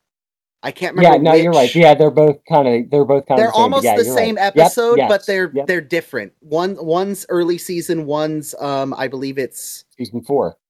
Yeah, season 4. So it's a Henry and a Colonel Potter are the big. And they're both basically the same kind of thing, where it's like one overarching event, offshoots into different storylines that are kind of related to the main event that's happening. And the other episode that I think of is It Happened One Night, where it's just Margaret and Hawkeye on post-op duty, and there's just other things happening in camp that kind of converge through post-op. I love those episodes. It's not some big, crazy, life-threatening situation or surgery or... Oh, it's like a day in the life of the... It's just a day in the life. Yep. Yeah. I love it. So, back to Mr. Huang here. I'm just watching him lay on the bed. Yeah, so Henry is inspecting him. Something appears to be wrong, but we're not sure what. He has no obvious injuries. Well, he is older than Moses. He is older than Moses. He's seems very distressed and very rigid. God. Hey man, the actor gives it his all. I'll give him that. He gives it his all. He is emoting. But it worked. I mean, it does work. I mean, I was watching it again. That's one of the things I always remember about this episode. I'm like, yeah, he kind of goes over the top. Mortis, that's rigor vivere. Yes. Like he goes over the top, but I mean, I get it. He makes it work. He does. And I love that Radar is mortified at everything that's happening. And Henry's like, I don't know what's happening, but he's not dying. So I'm going to go back to the poker game. Give me some x-rays and let me know what's going on. This clearly isn't an immediate... Radar. Yes, this clearly isn't an immediate emergency. That really cements the father-son relationship in my mind. All right, everyone alive? Cool. We done here? I'm gonna go back to my buddies. Most definitely. I had last week. I said to my son, I'm like, can you go empty the trash upstairs in the bathrooms? And I was in the other room, and all I hear is like a thump. It was an American thump. It wasn't a Korean thump. And he had hit his head on like the counter or something, because God forbid he would actually do like a chore and not hurt himself. He had to get out of it somehow. But he hit his head, and my wife is like, "Oh my goodness, blah, blah." I'm like, "Is he bleeding? Is everything all right?" And she's like, "No, there's no blood." I'm like, "He's fine. Everything will be good. Let me know if he passes out or starts vomiting. He'll be okay." And he turned out. I mean, he slept that night. He didn't die in his sleep overnight, so everything was fine. Yeah, that's the kind of thing you sleep off. Head wounds. Okay. Remember, kids, sleep off your head wounds. He has a very hard head.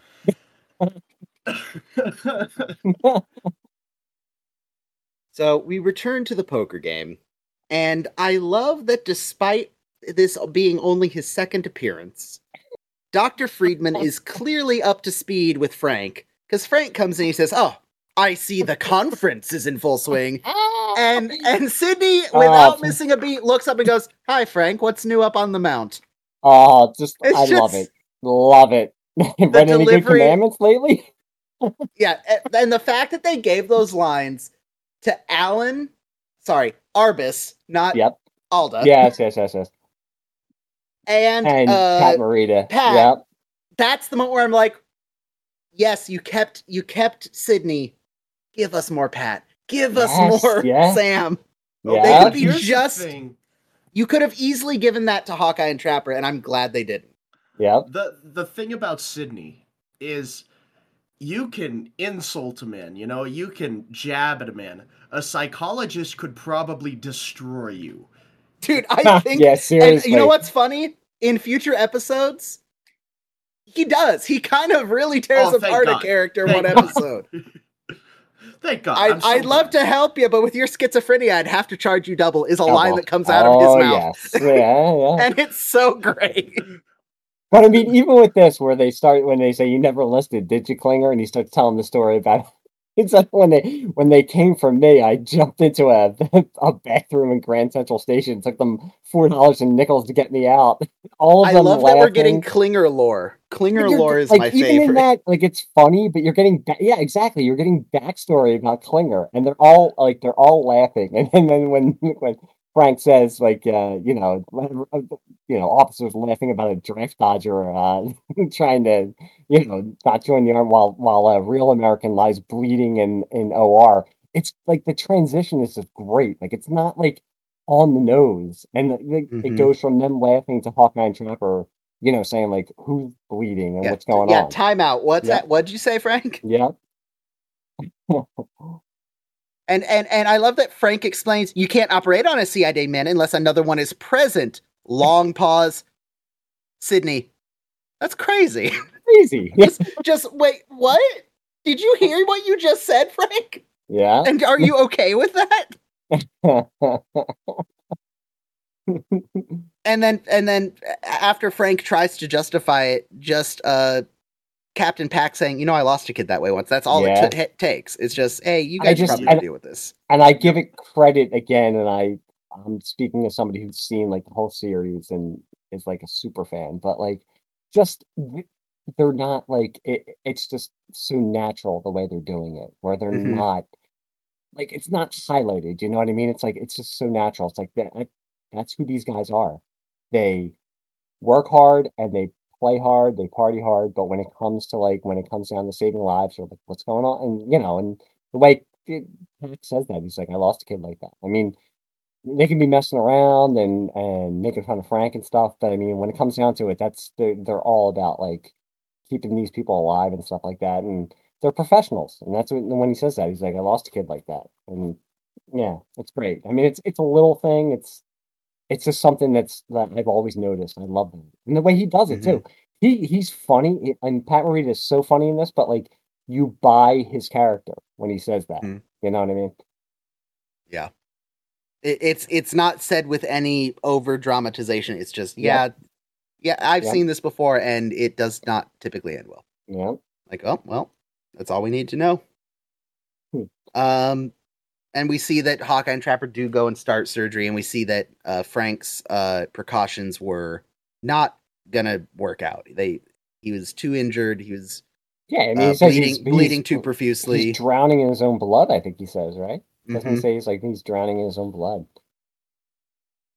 And this again, like with MASH, where especially the network executives, they didn't want them to show the blood. But I mean, just saying that, like, how many, like, you think about it, where it's like in sitcoms now, or even like back then, I mean, you would never like hear something like that, where it's like a guy's like drowning in his own blood. They're operating on him because that, he could die, and you don't, it's mentioned around all the hilarity that's going on with the poker game and all this other stuff with the Korean national and stuff. But I mean, you think about that, it's like, and like we said, I mean, Frank isn't so over the top now. He's not season 4 or 5 Frank. He's doing this because he's somebody who follows the rules. So in his mind, it's like, well, I can't do this. And, you can't see that being far off from certain people. I mean, I know, like in working with stuff, and it's not like life or death, but I'm sure everybody knows people like that, where it's like they need to follow the rules no matter what. And it's like, well, I mean, sometimes rules need to be bended or broken. Like, I understand why rules are made, but sometimes you need to bend or break rules because the situation calls for it. And in something like this, it could be life or death. And again, it's not over dramatized. And it's funny too because I notice where it's like, they go and operate, and Trapper's like, "Isn't Frank a pip?" And I'm like, "Well, I mean, wouldn't you be like more angry about it if you you're basically, if you're saying like this guy's drowning in his own blood, wouldn't you be like what's going on with this?" Yeah. Yeah, I mean, it's very understated, but I just appreciate that about the writing of this episode. Speaking of season 4 and 5, Frank, we do he starts to lean that way in a little bit. He starts to get a little excessively patriotic, but we will get there. I do like though, Frank, we promised to keep saluting all during the operation. Yes. We get an update to Huang, which is good. Nothing broken. But he again very much seems to be stiff.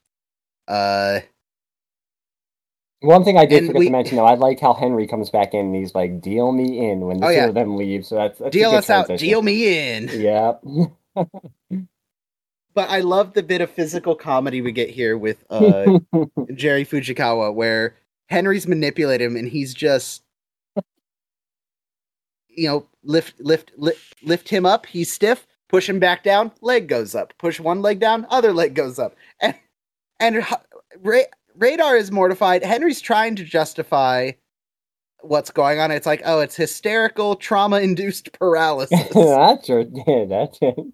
I like how he's just mentioning it like it's like something like normal.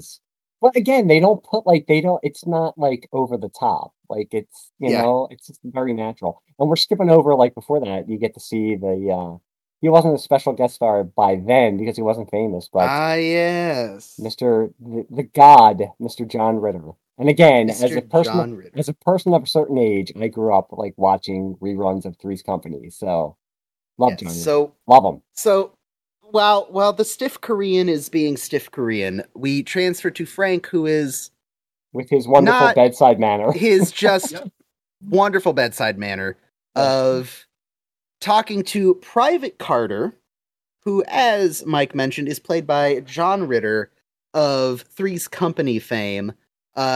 Ethan, if you were not familiar with him from Three's Company, the only other thing I think I could say that you would recognize is, did you ever watch the animated Clifford the Big Red Dog show or movies? Yeah, when I was a child. That was the voice of Clifford. No kidding. No kidding. John Ritter was the voice of Clifford. Or the we should Go ahead. Take some vintage Clifford episodes and edit them so some of his lines from this episode come out of we should not. Mouth. I was going to say, or the 1990 adaptation of It by Stephen King. He was in also. That's right. I did not remember that. Huh. So you guys are younger than I am. So do you have did you watch Three's Company at all? I mean, did you know him from Three's Company? Didn't. I can't say I know him from Three's Company. I've definitely seen episodes of Three's Company. He's so legendary that you just know, even if you've never seen if you've never watched Three's Company, you probably know who John Ritter is. So yeah, I recognize him as an actor for sure. Yeah, he's in 172 episodes of Three's Company as Jack. Good Tripper. Lord. Yep. It's Jack Tripper. This is, to no one's surprise, his one and only appearance in MASH. Surprising nobody. But we can see he is in distress very clearly. Is this our first battle fatigue case in the show? I'm trying to remember. I think we've had, right? I'm trying to think too. Because I know we've had, because sometimes you hear the bullet, that wasn't battle fatigue, that was Ron Howard being a child.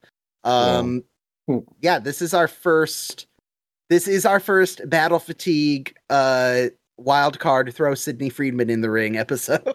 Yeah. And I kind of love that. But yeah, we get to see a very, very basic and simple portrayal of battle fatigue, but still, I think, tastefully done. They don't go over the top, I think. They don't go over top, but in a way, it's good, especially as they're going to do a lot of episodes touching on this in different aspects. But for our first one, it's clear he's distressed. It's clear he does not want to go back to combat. And I always got the sense that there's a lot more going on that we don't know. because we definitely. don't. There's no reason we get to find out. He doesn't explain it to us. He doesn't explain it to a character. It's obvious. I think a later season Sydney type of episode, this would have been like the A plot line with John Ritter, and you would have had something as a minor. Yep. Much like Quo Vadis or the Sydney adjacent episode, because Sydney's not actually in it physically. Billfold syndrome. Yep. It would have been much more of an A plot situation. Mm-hmm. But I do like the Frank line, like don't think that it's on or it's on your head, but don't get the idea that it's psychological.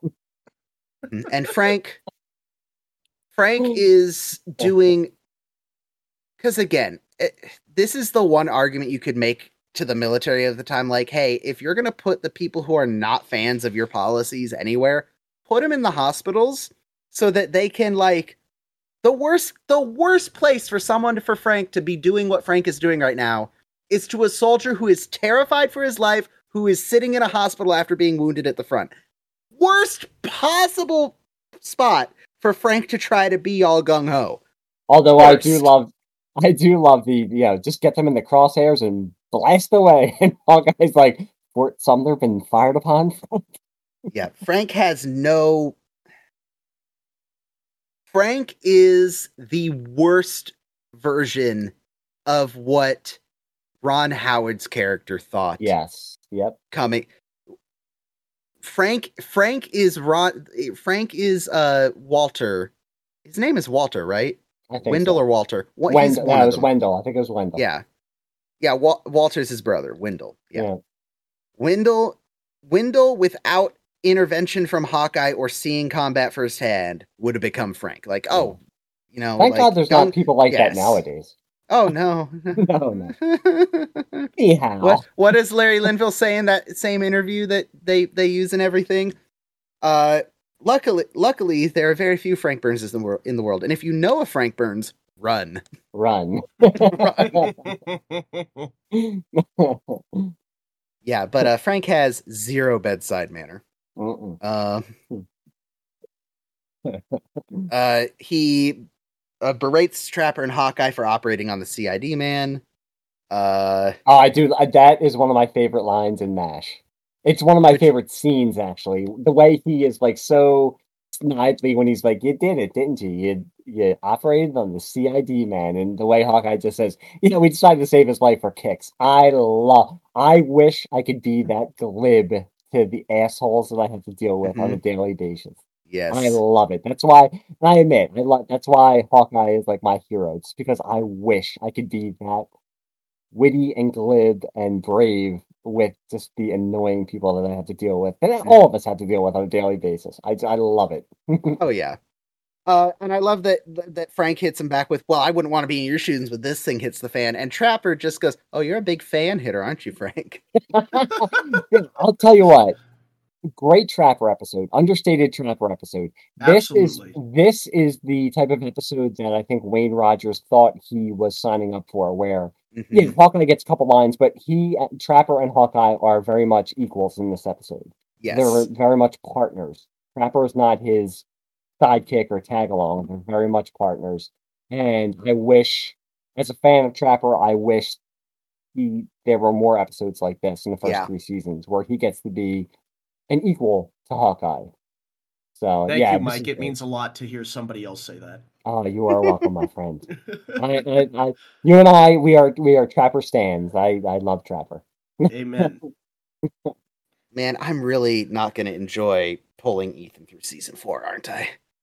Season 4, I don't know though, because season 4, it's funny because as a Trapper fan, season 4 is quite possibly my favorite season.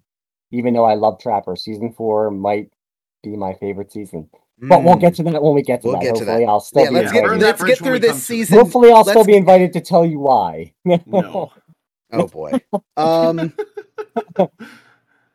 Sensing that there are doctors that are a little more sane than Frank, Private Carter makes a plea that he doesn't want to go back, and Frank, ever tactful, shut up or I'll have you shipped out tonight. Frank! Oh, and even Hawkeye and Trapper, like, hey, Frank? Yeah. And I love the trope of Frank getting called out for something and having no idea that what he did is wrong. Yep. Doctors, medicine, compassion, remember? And then we get the announcement. But that, where I'm sorry, I was gonna say that's what makes Yeah. him a great, like, and I'm doing air quotes, like, villain. That Frank, yes, he doesn't it's not, he doesn't realize he's being that way. Where he comes from, he has his own practice. He's used to people listening to him and not questioning him.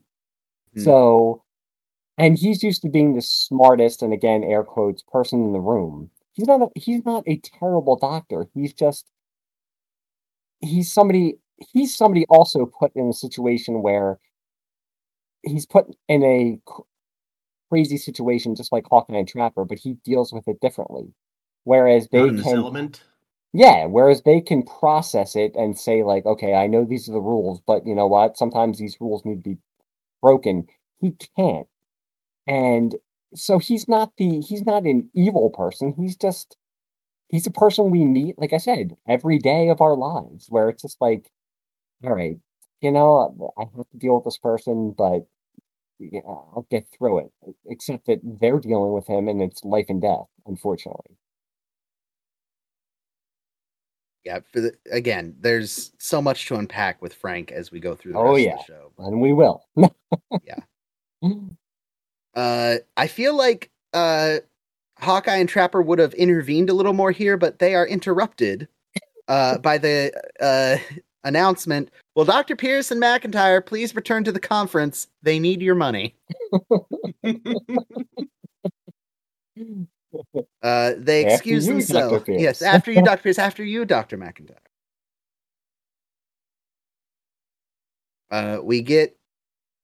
We get more poker, and it's again, it's just casual poker. I love Pat Morita. You like to take a look at my hole card, gringo? I don't know why I love that line so much, but he delivers it so well. No, he does. I mean, it's because it's like when you're around friends, you're just fucking around. You know what I mean? Like that's just how it is. And I do like this also because I think it's one of the few times in the series or in the 3 seasons that he's with us that you actually see Trapper win a hand of poker because he never wins. Even like in the beginning of this episode, I think he like doesn't he immediately fold and on the first literally looks at his cards and folds. El Foldo. I've absolutely done this during poker games. Did I hit the straight? 2, 3, 4, 5, 9. That's great. Yeah. Just the disappointment of because the straight in poker is one of my most least favorite hands because it's literally the most gambler's gambling hand of poker in my mind because it's like my brain sees sequential numbers. I only need one more. Surely one of these cards will be it. I'm sure if I just keep putting money on the table, I'll get a 6. Please? No? Okay. I think I've lost probably 40% of all the money I've lost in poker chasing a straight. Chasing a straight, yep. And I think yeah. Yep. Mm-hmm. Yep. Anyway. But everybody freeze because I think I just saw him. I love this line. I've done it. I've done it at camp. I've done it just to fuck with people. Hold it, everybody freeze. What's the matter? One of those sandwiches just moved, and everyone turns and leans in and looks at the tray of sandwiches. That is such a great little That is screen why cap. I love this podcast, because I am not the only person who uses MASH lines in real life, and people don't understand what I'm talking about. I kind of want, the dogs playing poker Uh-huh. painting. I kind of want them all staring toward the camera, framed. I kind of love it. As long as we can show Trapper holding an ace with his toes. No. Like the original. Absolutely not. Absolutely not. No. Please. Give him his Trapper. Come on. He's only got a season and a half left. You have a drawing tablet now. Make it happen. We then get to meet. Yes. The CID man that Frank sent for from HQ. Oh, I can't wait. Captain Halloran, played by Edward Winters. I wonder if we'll see him again. Or Edward Winter. It's not plural. One Winter, not multiple. Good. I don't think I can stand another winter. Lots of. Oh, I completely forgot to mention this. Pause on Edward Winters. No. Do you know that going back to Jerry Fujikawa, our stiff Korean ancient charm man? Do you know what movie? Bracelet. Yes, guy who fell off the charm bracelet. Do you know what movie he was also in? No, but I bet you're going to tell us. He is in the no, not Tora Tora Tora. Ah. He is in. I gotta find it because I want to get the date. Oh, where are you? Oh, why can't I find it? I'm so angry. Oh, here it is. Here it is. 1978. Starring Harry Morgan and McLean Stevenson. The cat from outer space. He is also in The Cat from Outer Space. This is the third time it has come cinematic up. Masterpiece. So help me God, if I have to watch this movie because of You this are fucking no. podcast, I'm going to shoot myself. Look on the bright side. We aren't going to watch it till at least season 4 because we need to at least meet Harry Morgan first. We are absolutely watching The Cat from Outer Space. We have 5 or 6 years till then. I'll promise you this. In the same year that we watch Cat from Outer Space, we'll do the Easy Rider episode to make Okay, up you've for got it. a How deal. about that? Thank you. There you go. And like that, I'm on board. We still have to watch. Easy. We still have to watch. Bonzo Goes to College, and there's another movie we were going to watch. Yes, something. Yeah, I do want to watch the first Bonzo movie because the concept of Ronald Reagan on screen with a chimp is. I need to watch it. I honestly thought those were fake movies, and they're not. But anyway, back to Edward Winter. Lots again, very similar to this conversation.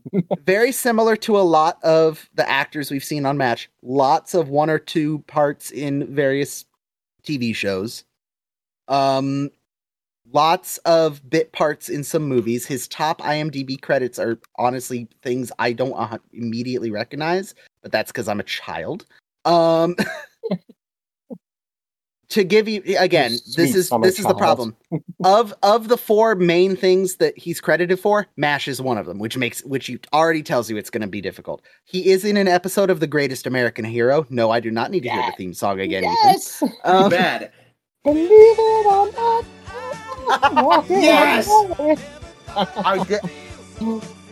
I never thought I could feel so free. I still have the sound clip from the episode where Ethan sang it, so I guess I'm putting it in here. But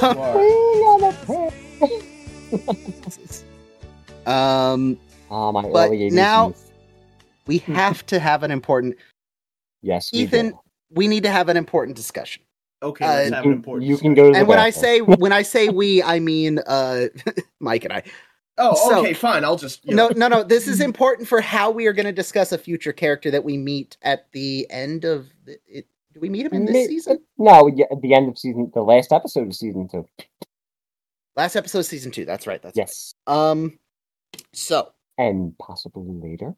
We are introduced to Edward Winter as Captain Halloran from the CID. Yes.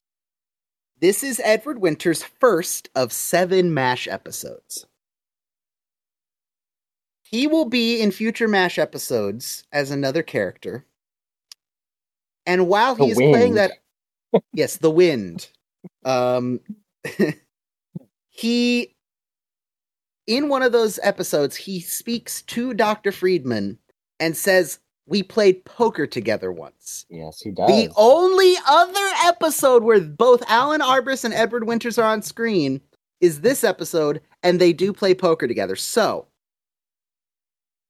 And again, bringing up continuity and no prizes and stuff. I mean, let's cut to the chase. Mike, he's is Colonel this Flag. Colonel Flag? He's yes, Colonel Flag. It's Colonel Flag. It's Colonel Flag. This is Colonel Flag. In my head canon, yes, it's Colonel Flag. I think so. This is absolutely. How about you? Absolutely. Halloran is absolutely one of his cover names. So Ethan, yes, it's Colonel Flag. We are going to meet I say another character. We're going to see Captain Halloran again, but his real name is Colonel Flag, and he is a batshit crazy Army intelligence officer. And one of the, behind Sidney Friedman, probably the second most famous And recurring loved. character on NAF. Yes. So that's why we need to clarify, are we going to go forward with the assumption that this is Colonel Flag under Alias? I will say yes. Especially because in that episode, he specifically says, we played poker once. Yes. And it's season 4 when Larry Gelbart was still writing for the show. So, and I think he wrote Quo Vadis Captain Champion. Possibly. No, he didn't. But he was still he was still running the show. He had the authority to make that continuity decision. So that's why I say yes, they're the same character. And that's just me. If anybody else out there listening right now wants to, in their own head canon, say that they're not, that's fine. I'm not going to be the one to say literally it's the next time we see Halloran is Flag. Literally the next time we see him, he goes to Henry and says, "My name's Colonel Flag." And Henry goes, "Colonel Flag," and he literally flips through a Rolodex of fake aliases. It's like, I would be, you know what would be funny? If in one of the later episodes, one of them is Halloran and no one caught it. Yeah. Now I'm going to have to be watching every Flag episode, but yeah. Okay. And for me, it makes Flag's character even better because in this episode, he's like he's almost normal. Yes. Like, he's not super over the top. I feel like he gets crazier with each appearance. Yeah, he does. He gets, yes. Which says something about Army intelligence, but anyway. And also says something about the show. I mean, he's very understated in this episode, but still very funny. At the end of the season 2, and you guys will talk about it, he's funny again, but it's not like super over the top.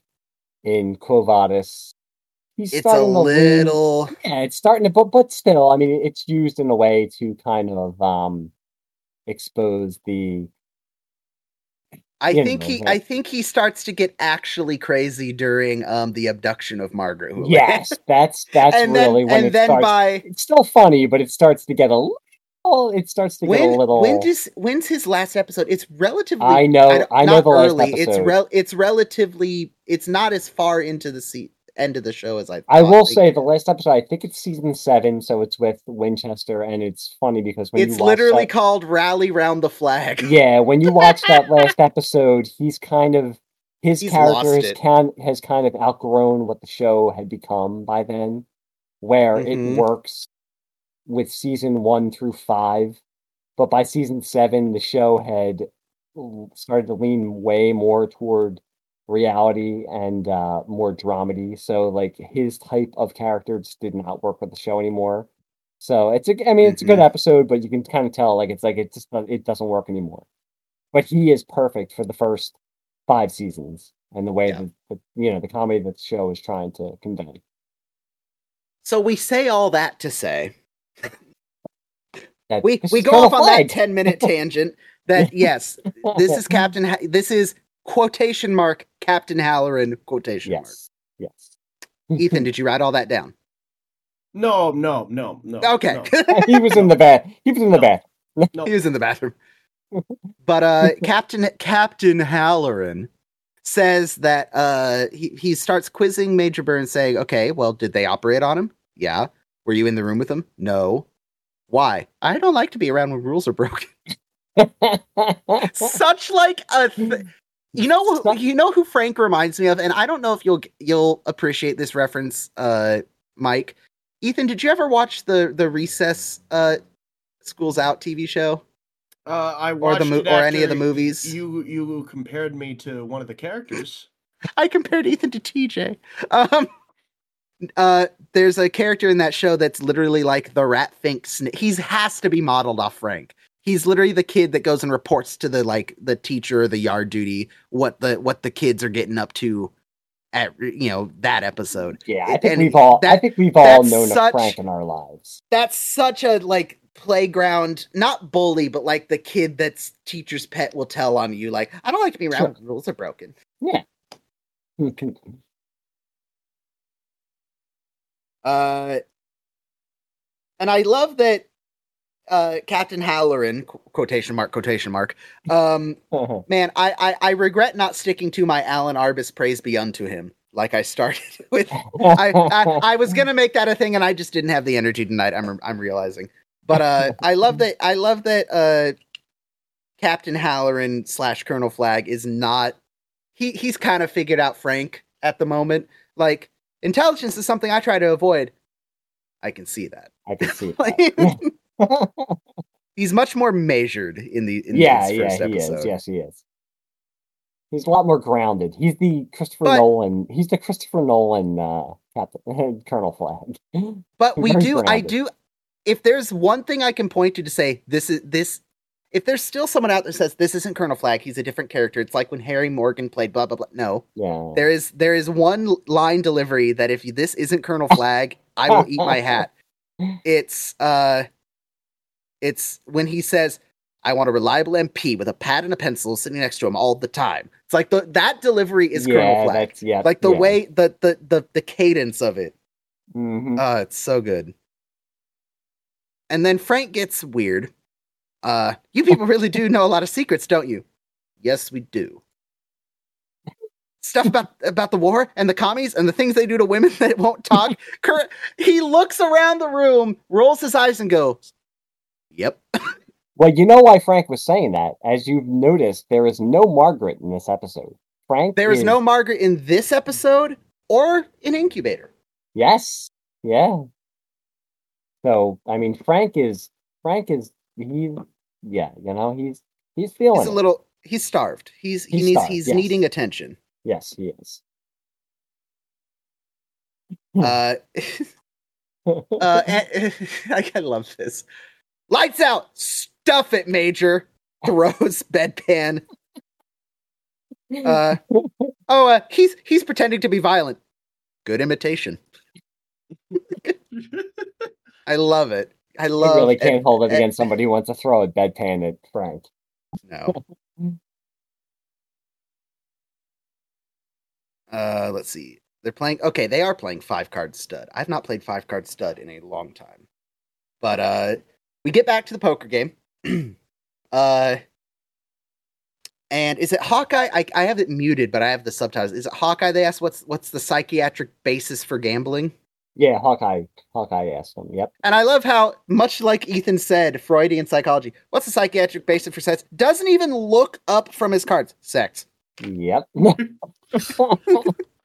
It just illustrates why he would be perfect to be in the cast. I mean, but then to kind of throw it in Ethan's face, though, he says to throw it in Ethan's face. He's like, I don't know. They told me you said it. Just say it. They told me to say it. Sex is why we gamble. Sex is why we drink. Sex is why we give birth. And then I love this. Thank you, doctor. I'm taking a $5 chip. That was a house call.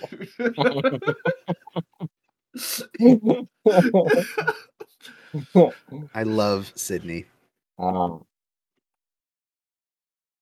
It's just amazing because I'm watching along also on mute, and I just paused it, and there are 8 minutes left in this episode, and this episode, in a good way, feels like it's like 2 hours. There's so much in it, it's so good, so funny that you don't even realize it's like 24, 25 minutes. I mean, there's so much going on, and it's like, oh my god, there's only like 8 minutes left. I can't believe it.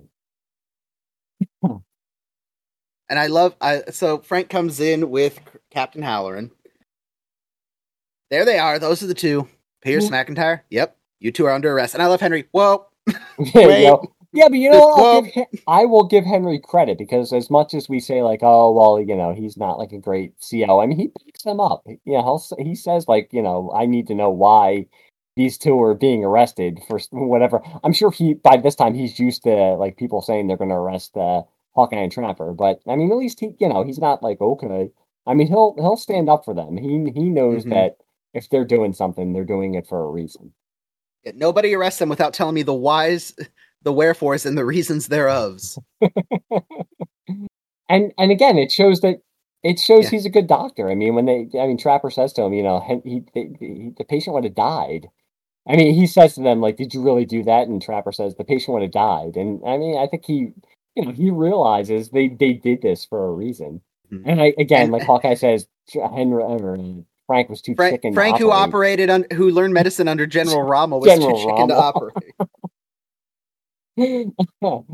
He was afraid while under anesthesia he would give away Harry Truman's hat size. And again, that's why I understand why people say, well, it's not really Flag, because he's way too understanding with this whole thing. I think Flag in later seasons and episodes would have just automatically thought they were communists. But I mean, in this one, and again, it's very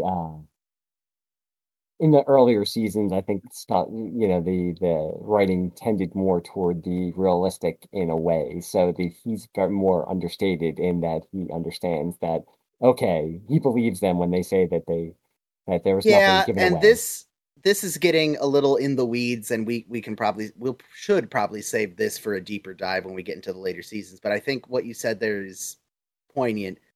The early seasons are realistic in a sense, and I think that's more like the person-to-person interactions are a little more realistic, but the later seasons get more of the,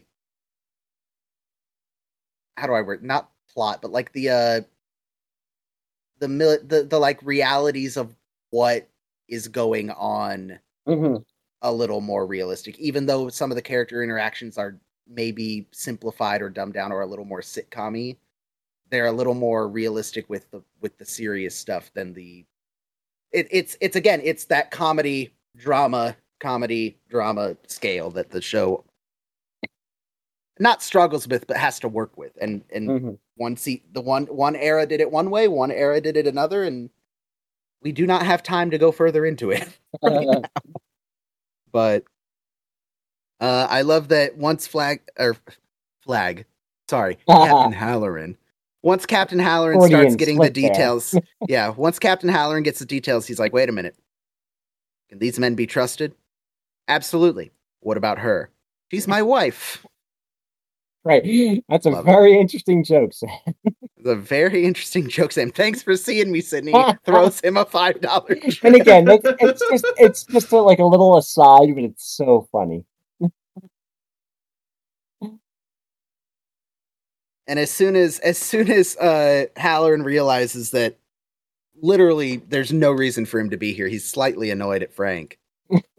But in true fashion, they just say, well, if you're interested, the blue ones are 5, the red ones are 10, and the whites are 50, or the reds are 1, and the white ones are 50 cents. Deal me in. And again, Frank's just kind of at a loss. Again, one of the greatest, best lines and line readings of the whole series when he says, it's amazing, everybody is corrupted when they come in here. And Hawkeye just says, hurry up, Frank, the good ship Lollipop is leaving. Oh, I'm using that in my day-to-day life now. I'm going to make a point of it. Yeah, whenever someone's being too sanctimonious, just the good ship Lollipop is leaving. Oh, it's just like... Again, like you don't even have to say it like it's not like a cutting barb. It just like gets to the underlying just idea of Frank, where he's just like, and again, because you know the character too, because it's like it's fake sanctimony, because he's somebody who's cheating on his wife and is cheating on his taxes and a terrible doctor, and just like it's hilarious. I just love the way the line is read, and it's just great timing. It's amazing. And it's true, too. Yeah, much like you said, there's 5 minutes left in this episode, and we still have a gunfight. I still can't believe there's that still to happen in the episode. I would like to acknowledge that Trapper is drinking a martini with like 6 olives in it out of an Erlenmeyer flask with a surgical tube straw. I need to point that out. And then another great line delivery, possibly one of my favorite, which is a high praise for Edward Winters in this series. Hey, up close, you're a guy. Far away, too. Yeah, it's one of the most famous lines ever, yep. Oh, no. Radar comes in and explains that Mr. Huang is apparently doing much better and says, if you give him $50, he won't report this incident to the MPs. Which, wow, how convenient and nice of him. That's amazing. And again, where I was saying that it would be nice to have Captain Pak as a recurring character when we get some of the more Korean national heavy episodes, we get Colonel Pack chimes in, Corporal, this little old man, is he anywhere between 550 and 200 years old? Looks like he fell off a charm bracelet. He said he wouldn't report you if you gave him the money, right?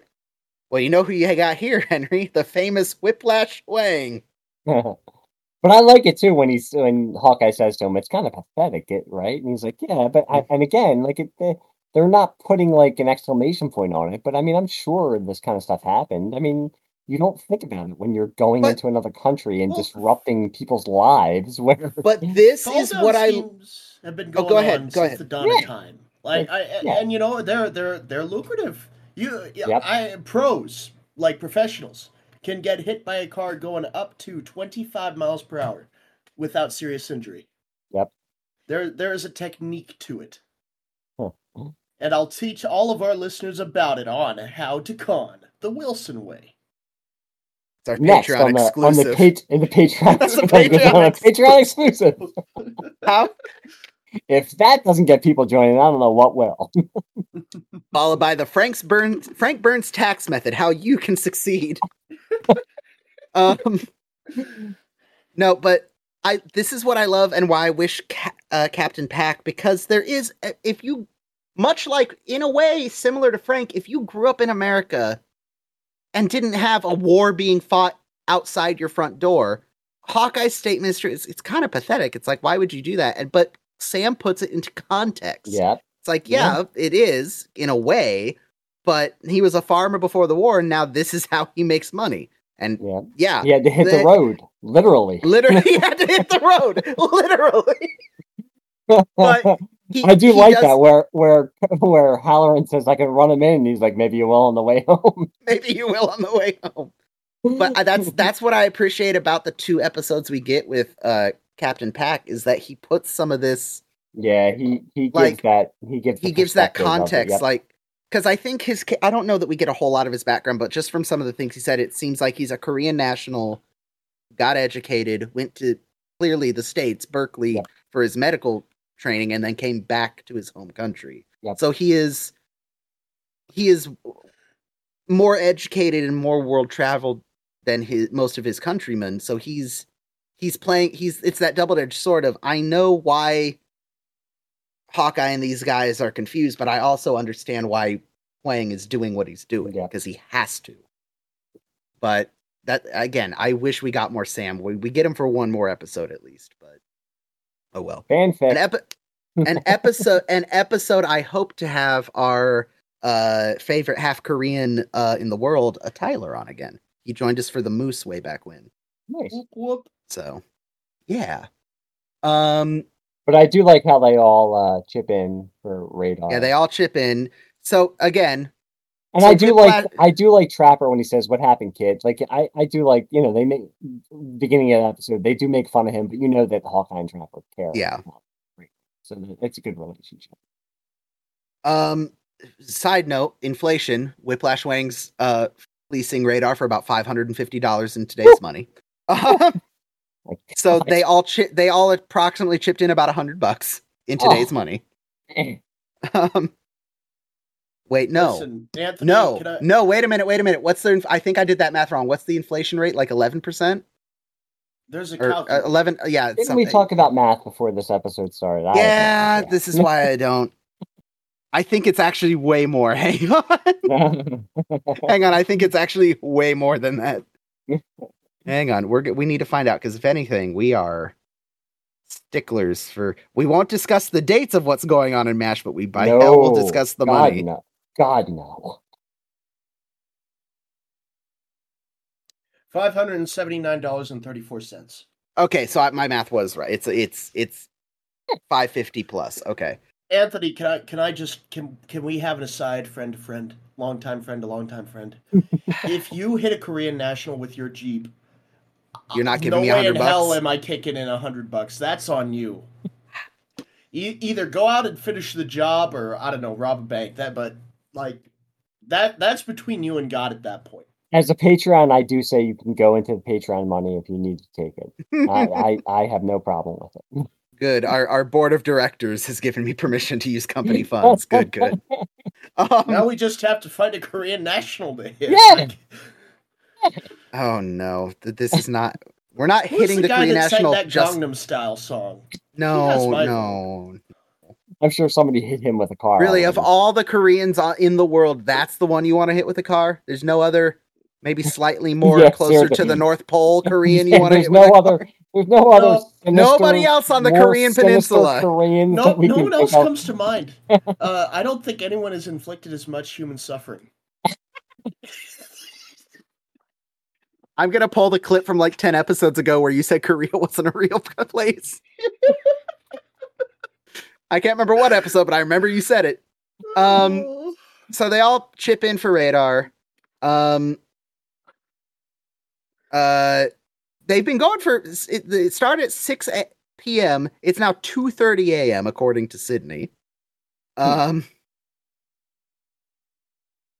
There's suddenly gunfire. They said, "Was that gunfire? It's 2:30 in the morning." Maybe there's an after hours war around here, and I didn't catch this the very first time I ever watched this episode, but the reason they all duck is because a round takes out Frank's little shelf behind Sydney. Yep. So there are rounds a flying. They all dive down, and Sydney front and center. I'm not going out there without a bulletproof couch. One of the best lines in Great line read. There are so many great lines in this. One of the dumbest iconic lines in this series. One of the dumbest camera shots, but also one of my favorite of the entire show is Klinger's hat and glasses over the edge of the table. He pops up, looks around, pops back down. I'm not gonna lie to you though, like the way we know his backstory as he was with the shiftier people in Toledo. Street kid of Toledo. Like that a lot of them look scared. He looks more like, okay, something's going on. Let's assess. Yes, let's assess. You know what I mean? But yes, it's great. Where you just see the sunglasses, then he pops up. Meanwhile, at the other end of the table, okay, the first thing people do in a situation like this is panic. Hawkeye, good, I'm doing it in the right order. The contrast of Klinger, the Aladdin of Toledo, to Hawkeye, I haven't left my hometown until I was drafted. But again, I love that, where he's like, me, one bullet, and Trapper, again, where he says, anything you put in him, we got to take out. Again, it's very understated, but I would love to, I will admit, I lean more toward the side of Bleeding Heart liberal, and I will say that I lean that way because I watched MASH as a kid, and because I liked Hawkeye. I would love to say that I would be the person who would say that the way Trapper does. I would love to be that way. I don't know if I would if I was in that situation, but I appreciate the sentiment. I will say that. But even then, it's not over dramatic. It's not no, you're not gonna shoot him. It's let's not overcomplicate this. Yes. Exactly. We do not need to escalate there quite yet. Yes. Yep. Whereas I agree, I have a lot of the beliefs and thoughts that I do from watching MASH, but there are also other times in MASH where I go, I love the sentiment, but based on the situation you're in, maybe not right now. Gentlemen, there is a bigger picture here that you are not seeing. I swear to God, if you say something about John Moses Browning, I'm going to reach through this computer and... Oh, God, he's excited about the 1911s. It's actually the same gun used between both scenes. Like they use the same prop gun. They literally, Halloran and Carter are using the exact same prop gun? Yeah. How you figure that out? So on the bottom half, Jesus the bluing Christ. is kind of rubbing off. First of all, it's a shorter barrel. It's not like a barrel length. I wish that people could see what I'm seeing, right? A season and a half of watching this show. He's picking up on things, not the things I want him to, but you know what? I'm here for it. He's picking up on things. Listen here, you son of a bitch. John Moses Browning did not die upon that cross on that hill called Calvary. For you to sit there and disrespect the invention that has single-handedly led us into the modern age. Mike and I, yeah, I think MASH gave us some liberal tendencies. Ethan, guns! See, we keep everything in balance here on Best Anywhere. I mean, can I say, okay, one bullet, just don't use the gun. One bullet, don't use the gun. There we go. I mean, a .45 caliber handgun round in its casing, that's not a small, that's like throwing a decent sized glass or steel marble at someone. That could do some damage, actually. But, so Private Carter has blown his top, as Radar says. Yeah, it's Radar, so... Eloquently puts it. Eloquently, yeah. Yeah. It gets the message across. To be fair, takes Frank hostage in the shower because Frank, in his mind, is the one that's going to send him back to the place he doesn't want to go. So, Frank, you brought this on yourself. I blame you completely. But I will give credit, like, a tour de force for Larry Linville, where it never, his comedic timing and performance never undermines the tension in the scene. It's perfectly balanced. It really is. It's perfectly balanced. He stays within his character, and you still buy it. It never falls into farce or too much silliness with him. It's just he stays in character. It's like perfect for him. He's a weasel, and he's still trying to weasel his way out of it, even at gunpoint. Even I would also like to point out John Ritter in this scene. He's doing a good job of. This is clearly a kid having a tantrum who is stressed. Like, yes. He's an adult man, but just the way he's saying things, it's like he's clearly. We don't need to know what happened or what set him into. I'm terrified. I don't want to go back. But we don't need to, based on his. Yeah. We don't need it explained because we can see very clearly something's going on that we. Yeah, he doesn't play it over the top, and he doesn't play to the cliches of it. I give John Ritter credit. I have absolutely done this. Either not exactly, but close to this next Frank line we get. Yo, Frank, you okay in there? I'll be playing games with a first-person shooter game with Ethan or other friends, and I'll be in a situation they'll be like, "Hey, Anthony, okay? Oh, you know, I'm just hiding in the corner. I'm fully naked. Private Carter's here. He has a gun." I thought you were going to say, in my head, I will do the, oh. He's got a gun. And I am gonna get on Ethan's good side because Trapper again stepping up in this scene. This is a very interesting little scene for Trapper, but I would say like you would never see, as much as I love Hawkeye, and Hawkeye as like it's a 49-year-old saying this, is a hero of mine. I know it's a fictional character, but I love Hawkeye. I love his outlook and his attitude, but you would never see him do this. And it's funny because in the scene, you see him kind of arguing with Trapper, and Trapper is arguing back with him, and kind of like poo-poos him and says, like, I'm going to go do this. Way back when we had, is it Showtime? Is that the one where Trapper loses his... No, it's not Showtime. It's Radar's Report, right? Yes. No. Yep. Whatever episode Trapper loses a patient because the Korean POW knocks Radar's Report. Oh, yeah. Which is one of my favorite Trapper scenes. Really, really good.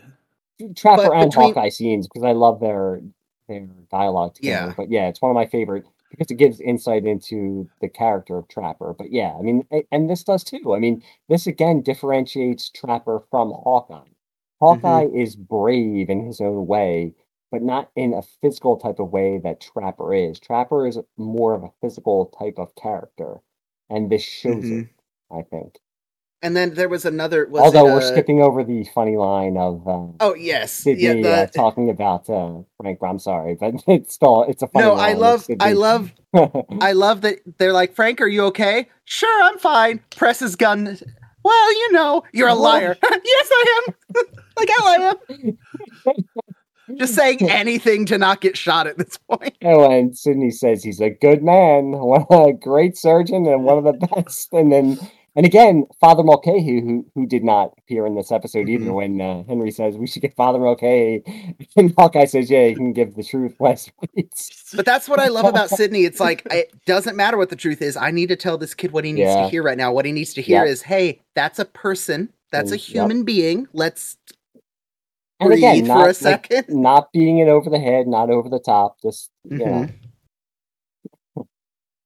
But yeah, I'm sorry, because I kind of got off track. But yeah, I'm sorry, Trapper. I mean, he is, I like this. That gives him, I think in later seasons, I don't know. I mean, maybe it would be Hawkeye, but again, I don't see Hawkeye doing this. I don't see him being the more physical type of character who would do the. I think the only time the only time we see Hawkeye get physical is in extreme anger or peril. Yes. I can think of like maybe 2 specific instances where he met 3. I can think of 2 to 3 specific instances where he attempts or does get moved to the point of physical violence. Yeah. And one of those was his own safety. So very reminiscent of the movie characters where Trapper's the one that clobbers Trapper's the man of action. Yeah. Definitely, yeah. And again, I feel like I said, I mean, I think this episode is really like, if you watch the movie and then watch this episode, you'd be like, okay, I can see where they were like trying to pull from the movie. I do feel like this episode really has a feel of the movie. I would love, of all the episodes, to see how the movie actors would do it. I would love to see Robert Duvall. I can actually see. Maybe not the shower. Maybe not the shower scene, but maybe not. But even then, of course, I'm a liar. I'd be lying if I said it was. If I wasn't. Would you like my sponge? Would you like my sponge? I'm imagining him like smoking cigars with what's his name, The Godfather with Part 2. With Al Pacino. Yeah. But yeah. I feel like Frank is closer to the movie Frank Burns in this one, more than normal anyway. But yeah. But again, like I'm glad this is really like a spotlight for Trapper in this one. I'm glad he gets to be the one who gets the hero play in this one. But I also love, like you said, he argues like he does. I don't think it's even an argument. I don't think Hawkeye is really paying attention. You just you see them like kind of talking to each other, and he kind of like he just waves him off like, I don't have time. He waves him off. I'm sure he said like, I'm gonna go do this, and Hawkeye was like, well, I don't know, and he was like, yeah, whatever, I'm gonna do it, like whatever. And he just goes. Of the disarms we see in the show, this is the third best. I can think of my favorite 2, and the top one might surprise you. Yeah, but that's so many seasons away, and I'm upset because it's a really good episode. I really like it. But it's Father Mulcahy, by the way. Oh, yeah. That I really like that episode because I really like his role in that episode. Yeah. It's a good one. Anyway, I have to get those little things out periodically in the early seasons, or I'm gonna explode. But we see Trapper does sneak in and disarm Private Carter, and we see that immediately Sydney hops in and be like, "Hey, you're all right. Let's go this way and remove you from the situation." Excellent. Although I do like when he says, "This guy's waving the flag in my face," and he says, "All 1,000 medical personnel, and we had to get Betsy Ross." Yep. It's another great like aside, like funny line that they give to Henry. And for a minute, Hawkeye and Trapper show concern for Frank, and you think Frank's gonna be like, Well, I do like when Hawkeye, it keeps in character when he gets the gun and moves it, where he like kind of like handles it like it's like he's holding with like 2 fingers and just but that like keeps with his character, as we'll see as the series progresses. I don't want this. Great. And he's like, I do not like this, and again, I don't know if I'm like that much anti-gun. There is one episode. I am very much like both sides, but I did, and not stealing this, but I'm also this for people who also listen to Mashcast by Rob Kelly. I know he has mentioned this. I was also the same way where I grew up with Hawkeye and Batman, who were very much anti-gun. And I'm not going to say that I am totally anti-gun. I can see certain, I could see different sides to it, but I was very much influenced by that. And I think it stays with Hawkeye's character, the way he handles that gun and puts it to the side. And I'm like you were going to say, there is in a later episode where he goes on a rant where he talks about guns and his feelings about guns. Yeah, and that's the one episode, because again, I think Hawkeye is a big part of what, because Ethan and I grew up in the same rough geographic area, and Ethan, I think you would agree. There's a lot of, even though we grew up in California, we're in an area of California that's a lot more rural, and we do get the very heavy gun owner people. But I think for me, at least, Hawkeye was a big part of like, hey, he showed me that side of it. Yeah. So that when I was old enough, like I shot for my high school's trap team. I at one point was an NRA instructor for the Boy Scouts of America. Like clearly, I enjoy shooting as a recreational hobby. But you also don't need to go to like Walmart and yes, pack because I have no something's going on. Yeah, I have no qualms about. For example, I had no qualms when I bought my shotgun about having to wait 10 days. Sure. Okay, I'll get it in 10 days. I have no qualms about showing my ID to purchase ammunition. Okay. Yep. Cool. It's because you're a sensible human being. All right, we're not going to get into that. But anyway, long story short, as much as I respect Hawkeye for showing that, there is one episode where I go, this is almost not believable, the stance you're taking, because of the situation you're in, but it also provides really good comedy for a second. Yeah, yes. But we'll get there when we get there, because I would love, that's an episode I really want to get Ethan's opinion on, because it's a whole thing. We went... Ethan, you really got to rein us in, man. I was really about to continue on the tangent, so... Oh, no. But no, I did prompt you. I did kind of prompt you. So, like, because it's something that'll come up, what do you think of Hawkeye's gun stance so far as you know it? Since we brought it up, let's wrap Ethan in here a little. Yeah. I have known a lot of medical personnel, and when you're on that side of the issue...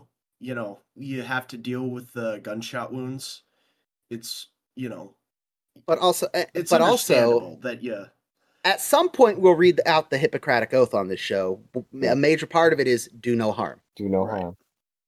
So, no, I think that, and there's the other story that comes to mind when we talk about the doctors and the do no harm and guns and war. I always think of, whether you liked how they did the movie or not, I think Hacksaw Ridge. Yeah, with Corporal Doss. I liked how they did that movie personally. Yeah, I think that was really well done. But the same way you guys were raised on MASH, I was raised on the Dukes of Hazzard reruns, and yes, I wouldn't expect you to know this, but a very key point of that show is that the two main characters, the two cousins, Bo and Luke, are on probation, so they can't have guns. So, it's... I don't think I ever knew that, actually. So they use bow and arrows. Yeah, that's why they use bows and arrows. But, more than that, it's just, so it didn't really glorify firearms. And, it's... there are other ways to solve your problems, like bows and arrows. Like bows, arrows, knives, explosives. Yeah. But, so, I will say, my 2 cents on that tangent. I look forward to getting to, I will bind their wounds, I will treat their wounds, but I will not... But I will not inflict. Yes. Yeah, and that'll be an interesting conversation. You love life that little, I hate guns that much. Yeah. Such a great exchange between those two. Anyway. Yep. Go on. Anyway. God. I want to time travel. Can we just portal to 5 years from now and talk about that? Anyway. So yeah, Hawkeye takes the gun. We did 20 minutes on that. Might as well move to the next thing. And I love how they say, we go from genuine concern for Frank, and then he's like, well, once I got the gun away from him, and they go, okay, spray him in the face, get out of the train. Yeah, Like, you're fine. laugh You're back line. to normal now. Yep. You will have no long-lasting effects from this. Bye. And to close out our episode, while getting an ambulance, because continuity, they did yell for an ambulance when the gun went off. Yeah, yep. While bringing the ambulance to the showers, Radar once again runs over Whiplash Wang. Bringing it full circle. We see it's very early in the morning. The sun is rising. We've half all of them- we've all had that Yes. break of dawn, whether it be a poker game or again, like watching movies. I miss those days pre-marriage and kids of staying up all night and watching movies and hanging out with friends. We all know that feeling of being half awake or maybe like, dozing off on a table and stuff while other friends are still awake. It really like sets the scene really well, with all of them just sitting there. They say, "Hi, same time next week." I thought this was the same time next week, which is kind of how this episode felt. Yeah. Like, damn, they that was like 8 hours of camp life Yep. condensed into 30 minutes. Yeah, I've had enough. Let's call it quits. Who deals? And they start playing poker again. Yeah, deal me out. Probably, and we'll talk about it when we talk about audience ratings. Probably the best MASH episode, I mean, I will say, or at least one of. I watched this 3 times within the last 48 hours and never got tired of it. Yeah, And 100%. well, make it 4 times because I was watching while we were recording this, and still never get tired of it. It's still hilarious. So I'd probably say it's in my top 5 because I just never get tired. Yeah, it's. I So don't many know what else to quotable say. lines. I mean, there's so many quotable lines. It's just, and you get like insight into Klinger's backstory. You get insight into Sydney. 2 of the you get- best recurring characters Yes. for the rest of the show get I mean, introduced. I will say I did comment like on Twitter. I refuse to call it X. That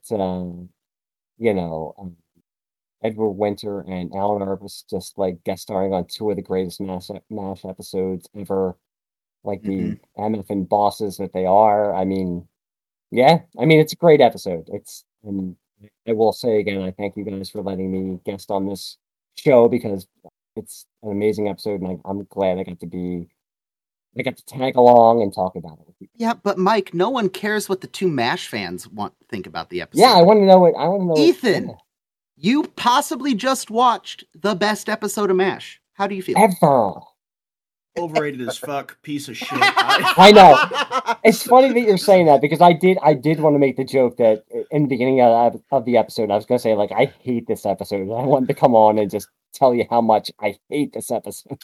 But in all seriousness, I think I've been pretty clear with my criteria for a good episode, and that's good comedy, good acting, and a good dose of Wayne Rogers. And this didn't only have the trifecta, but it's also a very unique setup. It's just a good. I don't even know how to properly describe the flow of the episode, but it's done so perfectly well. The dialogue is more memorable than the gunfight. Yeah, that's a great observation. Yep. I mean, like we said, like there's a gunfight, and it's like the last like 5 minutes of the episode. I don't see any way to not rate this episode, at least for me, 5 out of 5. Excellent. So I guess I don't think we're going to be doing anything too controversial here. Ethan rates it a 5. Mike, what would you rate I did this not episode? I did not write on Patreon or Twitter because I knew I was going to be on the episode. But yeah, 5 out of 5. One of the best episodes. Eminently rewatchable. Eminently quotable. It's one of the episodes if you're going to try to get somebody into MASH and they're not going to watch from the beginning, you say, watch this episode. This is why I love the show. You show them this episode. Yeah. Interesting. Just for fun fact, this is only the 2nd episode you have rated a 5, Ethan. I'm glad to hear that. I am too, because makes me happy. this will be the probably the 4th for me. because again, after rewatching the series as much as I have, it's different context, it's right? so because I give him I bet I could articulate why I gave a 5 to the 4 episodes I have for completely different reasons. Like, but yeah, And that's why MASH is a great sitcom. I mean, there's so many different reasons you can give each episode a 5 out of 5. This is currently, not surprising anyone, the highest rated episode we've watched so far, according to the audience. Sitting currently, and there's no way it will be beat in the 11 seasons. It's currently sitting at a 4.99. Wow! Holy! We had of the probably 24 ratings we received, only 2 were not 5, and they were both 4.8s. Amazing. Yeah, this is a crazy good episode. I will skim very quickly through some of the replies we got. A lot of them were along the same lines of best, if not top 3 episodes of MASH. Praising Alan Arbus, praising Edward Winters. Great. Donator says makes great use of its ensemble and guest actors, especially in the poker scenes. It's fun seeing Sydney and totally not Flag in an episode. Pre Quo Vadis. The Whiplash Wang scenes were funny, and John Ritter holding Frank hostage was tense and funny at the same time. Cheese Smash says top 5 potentially best ever MASH episode. The fire I kept talking about is raining from the sky on this one. Other than his number 1 of all time, Adam's Ribs, that is a discussion we're gonna have to have. This is Chief Smash. I haven't yet talked to you. You're coming on for want of a boot.